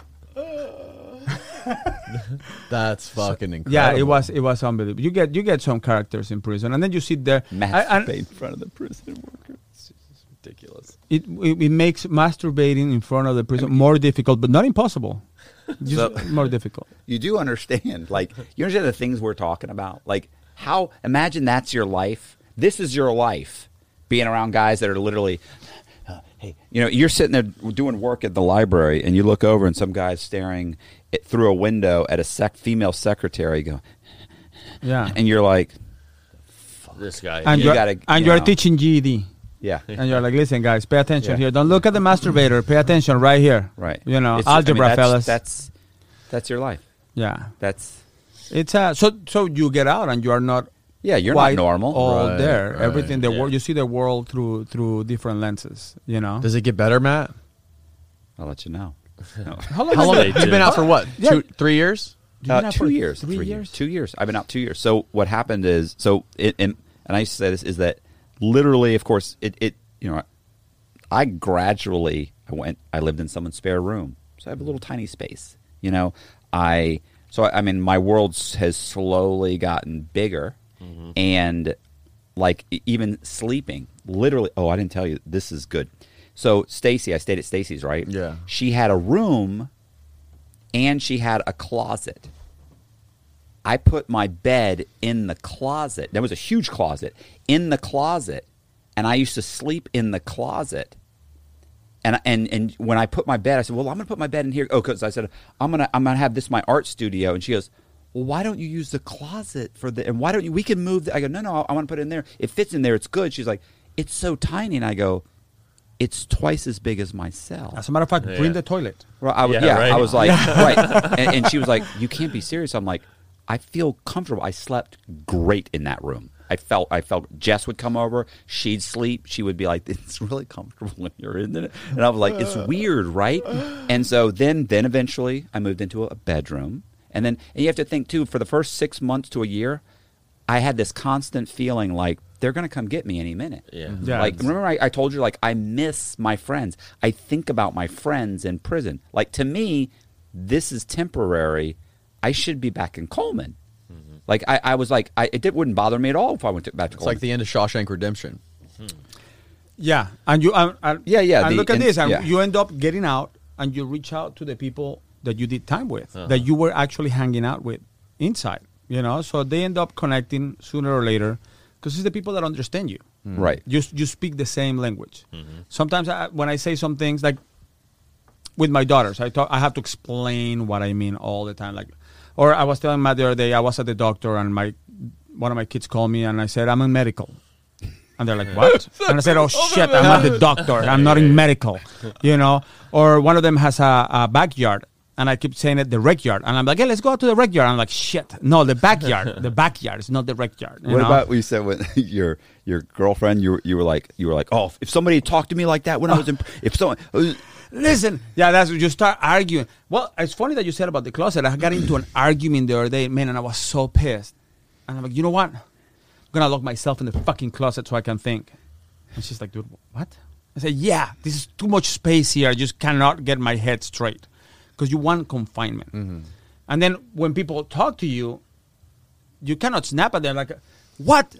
You start thinking, if this bitch talked like that to me in prison, right. I would have stabbed her. Oh, remember the thing? Well, I'm not stabbing anybody, but I tell you what, the one thing is, it's please and thank you. Oh, my God. When I first went into prison, like, nobody's saying please or say, because that's soft. You're soft. Like, first of all, like I put no bass in my voice. I'm talking normal. In prison, it's what's up? Hey, yeah. So listen. Hey, let me get some sugar. Like any type of sweetener is sugar. Like any type of listen. I'm not even going to go into. It's so stupid. Like they don't have that. They call sweatshirts are sweaters, and they're like, hey, let me get a sweater. I'm like, it's not a sweater. It's a sweatshirt. So you realize very quickly, no, they're all sweaters. You know, they're all, and there's all these things, and they stop saying please and thank you. That's off the window. If you do that, you're soft. If you're soft, you're basically a victim. So you stop saying that. So then I get out here, and I'm like, hey, let me get some coffee. It's like, please, would you like some? And you start realizing, I can't talk like I'm an asshole. That's how my 2-year-old Like talks. I was kind of an asshole when I went in. I'm really an asshole. Yeah. At least I said please and thank you. So it took a lot. Like I try to have to do overly be polite. Like, hey, I really appreciate it. Like, hey, thank you. So now, like we were talking about going through the Starbucks. Yeah. I'm real overly. I don't just order. I'm like, hey, how are you doing today? Like I have to really push myself to try and be sweet and nice. Superficial charm. Absolutely, but I have to make that super. It's effort. called faking sincerity. Right. Yeah. If you can do that, you got it made. You got it. You can sell anything. Yeah. So I have to really do that. Hearing aids or hand grenades. Jess laughs. We were talking about laughs all the time. She's like, "What are you doing? I'm talking to trying to really make myself be sociable again." Yeah. Because you're just not when you come out. No. I'm so comfortable being alone. But when you are with a convict, it's okay. Like I went to your house the other day, and I'm like opening the fucking cabinet, getting a glass, and I'm getting like, which was great because I don't offer anybody shit. Yeah, and I know. Listen, if I walked into his cell, I was gonna open his locker, and if he had some chips, I was gonna eat them. You know what I mean? Right. But then he had people there, and they're sitting there like, Right. Can we? I'm like, yeah, grab that shit. Is it yours? No, but if it's there, it's to eat it. Otherwise he will hide it. Because that's kind of like how it is in prison. If it's on the table, it's for everybody. It's for everybody. Right. If you don't want people to eat it, then you hide it. So now that you're a free man, somewhat free. now you're a free man. This Well, is we the still got free-ish. probation. America, the Free-ish. land of the free, right? And the home of the brave. Yeah. This is the freest country in the world, right? It's super free. Yeah, 1% of our society is locked up. More people per capita, I think, than any other country. Is that right? Than any other country in the world. So they set you free, and now you got to walk through basically a minefield to make sure you don't end up back in prison. How long are you on probation? Probation for? officer wants you to make payments to restitution, but he can't work. Yeah. He's like, how am I going to do that? He called me yesterday. He's like, dude, you haven't made any payments on your probation. I'm like, on your restitution. I said, I can't work. He goes, you're still on that, huh? I said, yeah, man. I don't have a work permit. I don't have a driver's license. If you get me one, I'll Uber the shit out of this thing. But he's like, man, I don't know. He goes, how about like getting a job and getting paid like cash, under the table. I'm like, really? I'm like, wait a second. No, that's a federal offense. Yeah. That violates immigration law. Yeah. Oh yeah, I guess it does. I'm like, yeah, man, no. Listen, if I'm gonna do shit, I'm gonna do shit. Right? Your If I don't know- probation officer said that to you? They don't think, there people They are just talk. like, well, what about this? Like, they're not. They're not familiar with what goes on once you get out. Mm-hmm. They're not familiar with what goes on once you're in there. Like a lot of people think that we got prepared to be out, and we don't. Nobody talks to you. Nobody tells you, listen, this is what you're going to face when you get out. And it's like, listen, you're out. And how do I get home? I don't know how you're going to get home. That's your fucking problem. You're out. Yeah. You get a job, and then places, to find a place to live. I mean, I haven't crossed that bridge yet, but when I've tried, they used to test the waters. That he's lucky he has family here. If he didn't have family here, he's sleeping on a park bench somewhere. Yeah, because what's Right. it like? What's it like to find a place to rent? I mean, you have to give it a it's you have to do a impossible background because check, they go, right? listen, we're gonna do a background check. Have you committed a crime? And it's like, well, it's white collar, and it's like, well, yeah, no, it doesn't matter if it's white collar. Right. I mean, I had somebody that took 300. I told the story I think in your podcast. He took. I said, listen, I have a federal criminal record. Oh, don't worry about it. Is it sexual? Is it like child abuse? Are you a child molester? Right. No. I'm like, listen, I'm white collar. Right. Oh yeah, you shouldn't have a problem. Yeah. I said, okay, So she runs. She takes my $300, Yeah. non-refundable. For the application. Yeah, fee. then she calls me back. She's like, we run your criminal record, and we cannot take you because you have a record. I said, shit, I told you I had a record. She goes, yeah, but we didn't know that it will show up. It's a fucking federal record. Yeah. Why wouldn't it show up? She's like, yeah. I said, dude, I think people were laughing at your podcast because I said, fuck, I'm not a child molester, but I think I just got molested. Yeah. Oh yeah. Yeah. I mean, it happens all the time. To open a bank account, the same thing. Everywhere you go, you have the stigma of being a convict. Mm-hmm. So what some convicts do, like me or Matt or other friends that I have, is they actually take that and they use it to their advantage. Mm-hmm. You use it to do good instead of bad. As crazy as it sounds, and the fact that we're talking about this in podcasts like yours, it's good that people know behind the fun and behind that all the stuff, man, that if you do the wrong thing, you are going to end up in prison, period. Not if, ands, or buts. Yeah, 10 years from now, you'll get out and you'll be at a concrete and you'll On tell the some podcast. jokes Yeah. and you're like, oh my God, yeah, I remember. Is it worth the 10 years? No. Absolutely not. But, so what we're trying to do is we're trying to, I think, expose one side of the system that a lot of people don't see, Mm-hmm. Like I was telling somebody the other day, the good thing about being a convicted felon is that I can talk about my crime. I can say, listen, I did this, and I did this, and I did this, and I was convicted. Mm-hmm. There's a bunch of people breaking the law right now. And I see them on late night TV, and I see them on podcasts. Mm-hmm. And I'm like, oh, my God, this guy he's getting a bunch of fucking people indicted if they do what all this zero down real estate stuff and all these NPP loans and PPP loans. PPP loans, yeah. And all this, I see them online all the time, and I'm like, man, these people are going to get a bunch of people fucked. Mm-hmm. They are getting a bunch of people fucked right now. You know how many Bozyak said, I don't know what it was, he was like he's basically paid like $250 or $300 to like 5 or 6 different places that have just taken his money in For Arizona. application fees? Application fees. He was like, I walk in, I'm like, look, this is what's going on. Boom, boom, boom. You'll be fine. Mm-hmm. You'll be fine. No, we've had this problem. No problem. No problem. Filled it out. Bam, they just take my money. Well, Because it happens over I don't and think over again. I don't think the full skull tattoo helps his case too much.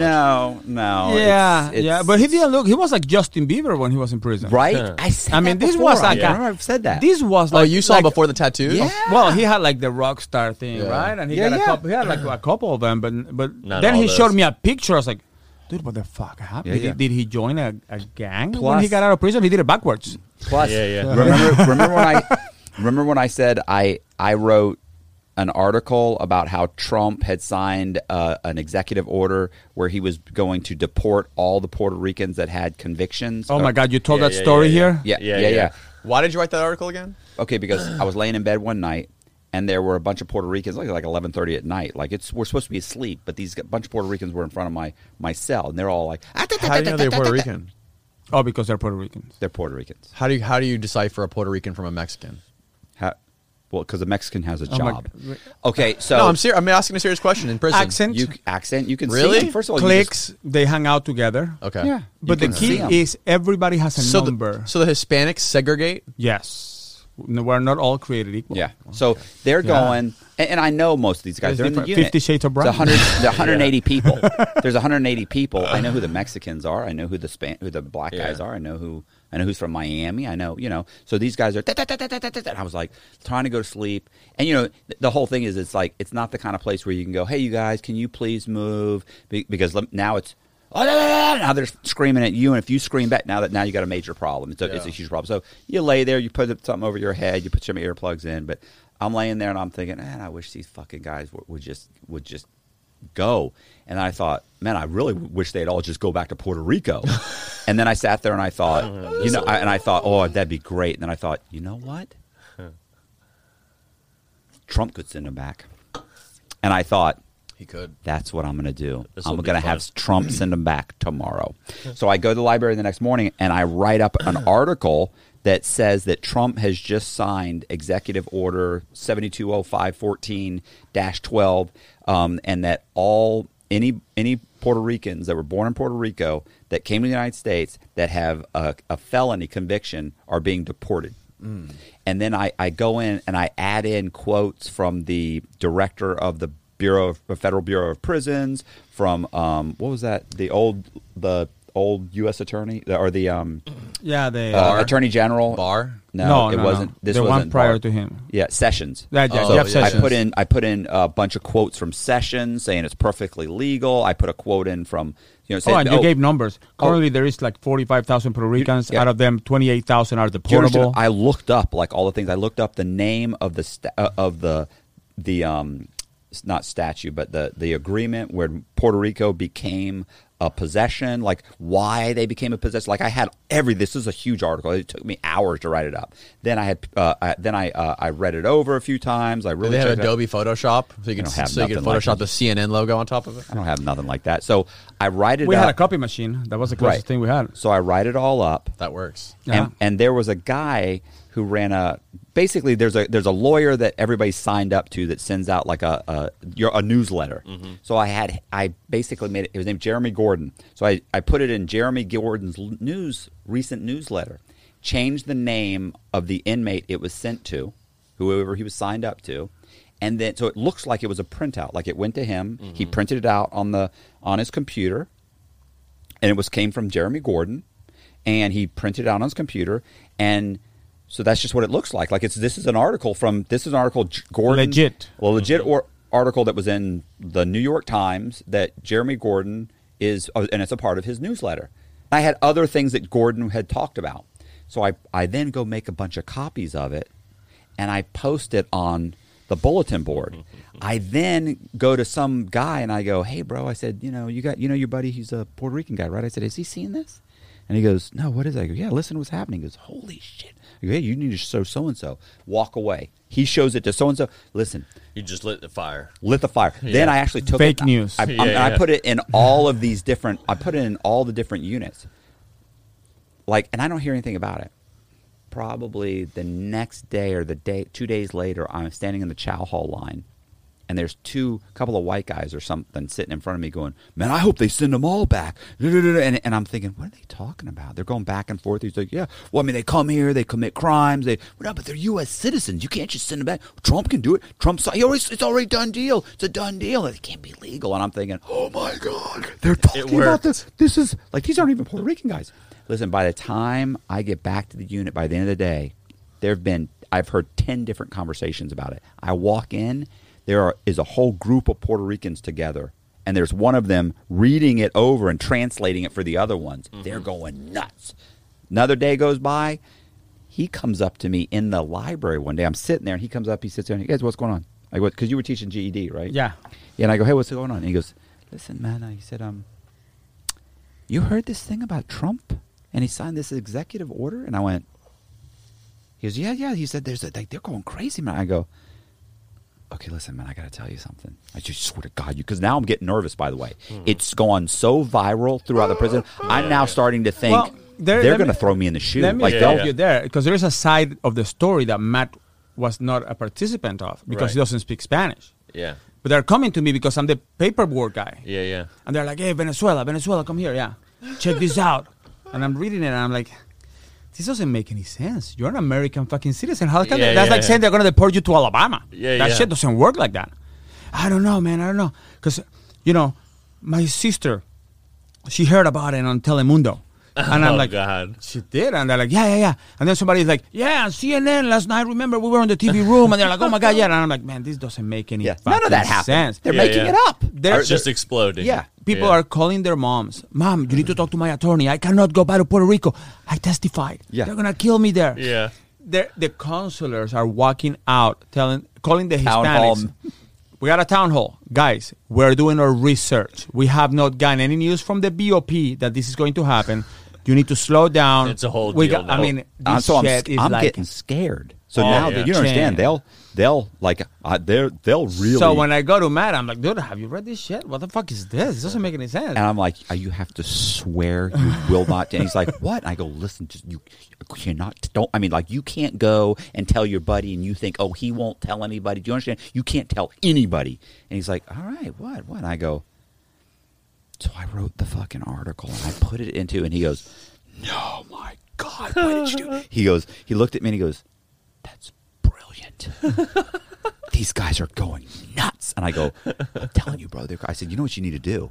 And he goes, what? I go, you need to tell all of them that you can file the paperwork to get fuck. them to stay here, like where they will not deport them because they're in trouble. I said, tell them to send you $125 and you get the paperwork. And I said, and you'll file it for them. And he goes, and I said, we'll write up a form. Yeah, and yeah. we'll, and he's like, I can't do that. I'm like, do you know how much money you? He goes, oh, are you kidding me? Yeah, I'll make all of them. $10,000. He goes, there's hundreds of these guys. Fuck, they're going nuts. Matt, you would make a great CNN or Fox executive. Yeah. Well, years later, I'm out of prison. He's been out for 2.5 years, and I missed all the politics and all the shit. I was in prison, you know? And I'm hearing this fake news stuff. So they're like, oh, this is all fake news. It's all fake news. And I'm trying to figure out what the fuck is fake news. So I'm watching the newscast, and I'm like, I tell my brother, dude, I got to tell you a story about fake news in prison. My friend Matt, and I'm telling him the story. I'm like, that's the first time I heard of fake news. It's really the same thing that's going on in the real world. It's just It is on the a same grand, shit. on a grander scale. Yeah. That's very interesting. Prison is like a micro, Yeah. system of what Yeah. society is like. And it's the same thing. You have a percentage of fascinating. people that have money. You have a percentage of people that are broke. You have the drug lords employing the broke people. And they will. I used to tell my brother, man, this was common though. And the media executives like Matt Cox that are. Well, Yeah, the media executive. To his defense, Matt did not employ slaves. Okay, well, he's But got one. He's got something going That's on. fair. but there were several inmates that did. So there will be like these gazillionaire drug lords. Oh, You know, yeah. $150 million, $200 million in the bank. They will sit there and they will call me, hey, Venezuela, come here. So I'll sit there and I say, yeah, what's up? Man, listen, can you translate this for me? And I'll be like, yeah, I'll translate it for you. You want anything to eat? Sure. Hold on one second. Pedro, come here for a second. So this guy will show up. Yes. What do we have to eat? Like a waiter, bro. It's another inmate. Well, we have pizzas. We have burritos. We have... Well, dude, I'll take a burrito. Give the man a burrito. You want anything to drink? All right, what do you have to drink? Well, Sprite, Coke. Dude, give me a Sprite. With ice? Yeah, with ice. All right. So the guy will leave and come back with like the Sprite and the burrito and the whole thing. I mean, they had it. Yeah. I mean, keep in A mind, staff. he doesn't have it in his cell. This guy's keeping his stuff. So he's putting money on multiple people's books. He's using multiple people's phones. You can only have 300 minutes. So you don't have any money. So here's what you're going to do. I'm going to put money on your books. You're going to go to commissary for me. You're going to get some commissary. I'm going to use your phone minutes because you barely call anybody. You can use some of them. And you're going to cook for me, and then you'll clean my room. I'm going to put money on You'll your make my books. You're going to bed. go to commissary. You're going to make my bed. You're going to clean my cell. You're going to do all my laundry. You'll do this. You'll do that. Like, this guy never goes to commissary. He never really has to leave the unit. All of his stuff is pressed and done. Everything's taken care of. For a prison, you're still in prison, but you're living like a king. Yeah. You are the upper class of the, bougie. And you're renting out other people's a locker space because you have to live out of a little tiny locker. Right. So you just have commissary spread throughout the whole prison. Right. So you're going to keep my stuff. You're going to keep my stuff. Like he probably has almost nothing in his locker. Like my locker was packed with crap. But I'll tell you my first shocking story in prison, which a lot of people ask me. I get to Miami. My cell is Puerto Rican. Speaking of Puerto Ricans, and he goes, "Listen, Venezuela, I need you to stand outside because I'm loaded." And I said, "What do you mean you are loaded?" He goes, "Yeah, I got some." I said, "Like drugs?" He goes, No. I said, "Dude, what are you carrying? What's going on?" He goes, "Well, I have a cell phone." I said, "Where do you have it?" He goes, "I have it on my ass." In his prison purse. I said, "Shut the fuck up. You have a cell phone up your ass?" He goes, "Yeah." What kind of phone? I said, I'm like, dude. I'm like, I'm not. Is this an iPhone? Yeah. I said, I'm not stepping out, bro. You're gonna pull that shit out right now? He goes, "Yeah." I said, "I want to see it. I want to see." He goes, "Come on, bro." I said, "No, bro. I've never seen this before. I don't believe. First of all, I don't believe you." Yeah. He goes, "All right, man." So he gets another Puerto Rican to watch it, and I'm sitting on my bed, and this guy's like pushing his stomach, and he's like, and out of a sudden, here comes this phone, bro, like, fuck. And I'm sitting there going, "Oh my God." But the guy's still sitting and he's still pushing. And I go, "Dude, you got two phones?" And he goes, "What? Shut up, bro. Shut up." Book the charger. No. And I said, "Oh my God, the charger." And he goes, "Of course. How do you think I was going to charge the phone, bro?" Oh my God. And I said, "Well, you know what? I would have never thought about putting the charger on my ass. I would have been the only idiot with a phone and no charger. battery." Oh my You know? God. He's like, "Yeah, of course." And they keep it up their ass all day, bro. All day. And not little phones. I mean, we're talking about decent size. iPhone 11 Pro Max. Yeah. A tablet. Yeah, you guys got an iPad. Yeah, give me an iPad. Yeah, that was impressive. Jesus Yeah. Christ. That was impressive. I was like, man, I've heard those stories before, but not in that kind of vivid No. detail. Yeah. Listen, it's so I had to ask. I was like, you guys. I'm like, listen, let's sit down. Let's talk about this. Right, you know, right. How at what point did you put a cell phone up your ass? I mean, How long did that take? do you have to work your way up to a cell phone? I mean, Yeah. He's like, yeah. You practice with a bar of soap, you know, and I'm like, wow, that's incredible. A bar Like, of soap. yeah. So you gotta practice it until you're kind of comfortable with a bar of soap, and then you work your And way you're up to ready. a cell phone. I said, well, you know, I mean, I'm glad. I don't that feel it's, good right now at all. Like my stomach's upset right now just thinking of it. Well, I mean, I remember I wrote, I posted on Facebook, and I said, I guess these guys travel light, you know, because they were talking about, back on those times, they were charging for a carry-on and stuff like that. And I said, man, you just pay a Puerto Rican and he'll take your luggage up his ass. And Yeah. travel light, That's you brilliant. know? That's brilliant. Yeah. So, yeah, the charger, the phone, I mean, it was just one story after the And other. you just got demonetized. Yeah. Yeah, right. Yeah. Well, can I Not- mention the brand of the phone so you can get maybe some endorsement? Yeah. Well, that's a great way to end it, man. I appreciate you coming on here. Yeah. That's a good one. I appreciate you telling your story, man. No, man. It's Anytime. fascinating. You're a really good storyteller. Anytime you want to have me and back, Matt, I absolutely. think. Am I your first Hispanic guest? No, you're not actually. Bustamante. No, I've had a few. Listen, bro. I have a buddy who's ex-CIA. He came on. Super cool guy. Now? He's done a couple. Yeah. Podcasts. He's Yeah. been on here a bunch. Yeah. Yeah. Hello, Andrew. He's super smart guy. Smart guy, nice guy, cool guy. Man, he's got some stories. Oh, yeah. Some of them he can tell, some of them he can't. He's like, well, I can't really talk about this. Or, like, Yeah. No, Yeah, man, this was thank great. you for I'd love to having have you on man. again. Absolutely. Has Matt written your book yet? the whole time I was trying to write it, and he kept saying, "This is what a bunch of these jerk offs say." No, I'm going to do it myself. I'm going to do it myself. Stop Yeah. it. You're not going to do it yourself. Right. Let's start No, when I come back. It never happened. No, never it never did happened. it. Never did an outline. Always was going to. Mm-hmm. Even said this a few times, which kills me. When I get out, stop. Yeah. You'll never have this much time in your life. When you get out, you're going Right, to do it. right. Stop it. Well, the silver lining to all this, it's an uphill battle when you get out, and it's you got to walk through a minefield to stay free, and there's a lot of hoops you got to jump through. But the silver lining in all of this is that true crime is the most profitable endeavor right now. So Legal so far. Yeah, So you need to legal. write your story. Yeah. because there's a lot more to a story. Yeah. But what's great is how delicious Liquid death. Liquid death was. Murder your thirst. And if you are, solid death is a whole different story. But liquid death is the way to go. Cool, man. Well, thanks again. No problem, man. See you soon. Goodbye, world. All right. Hasta mañana.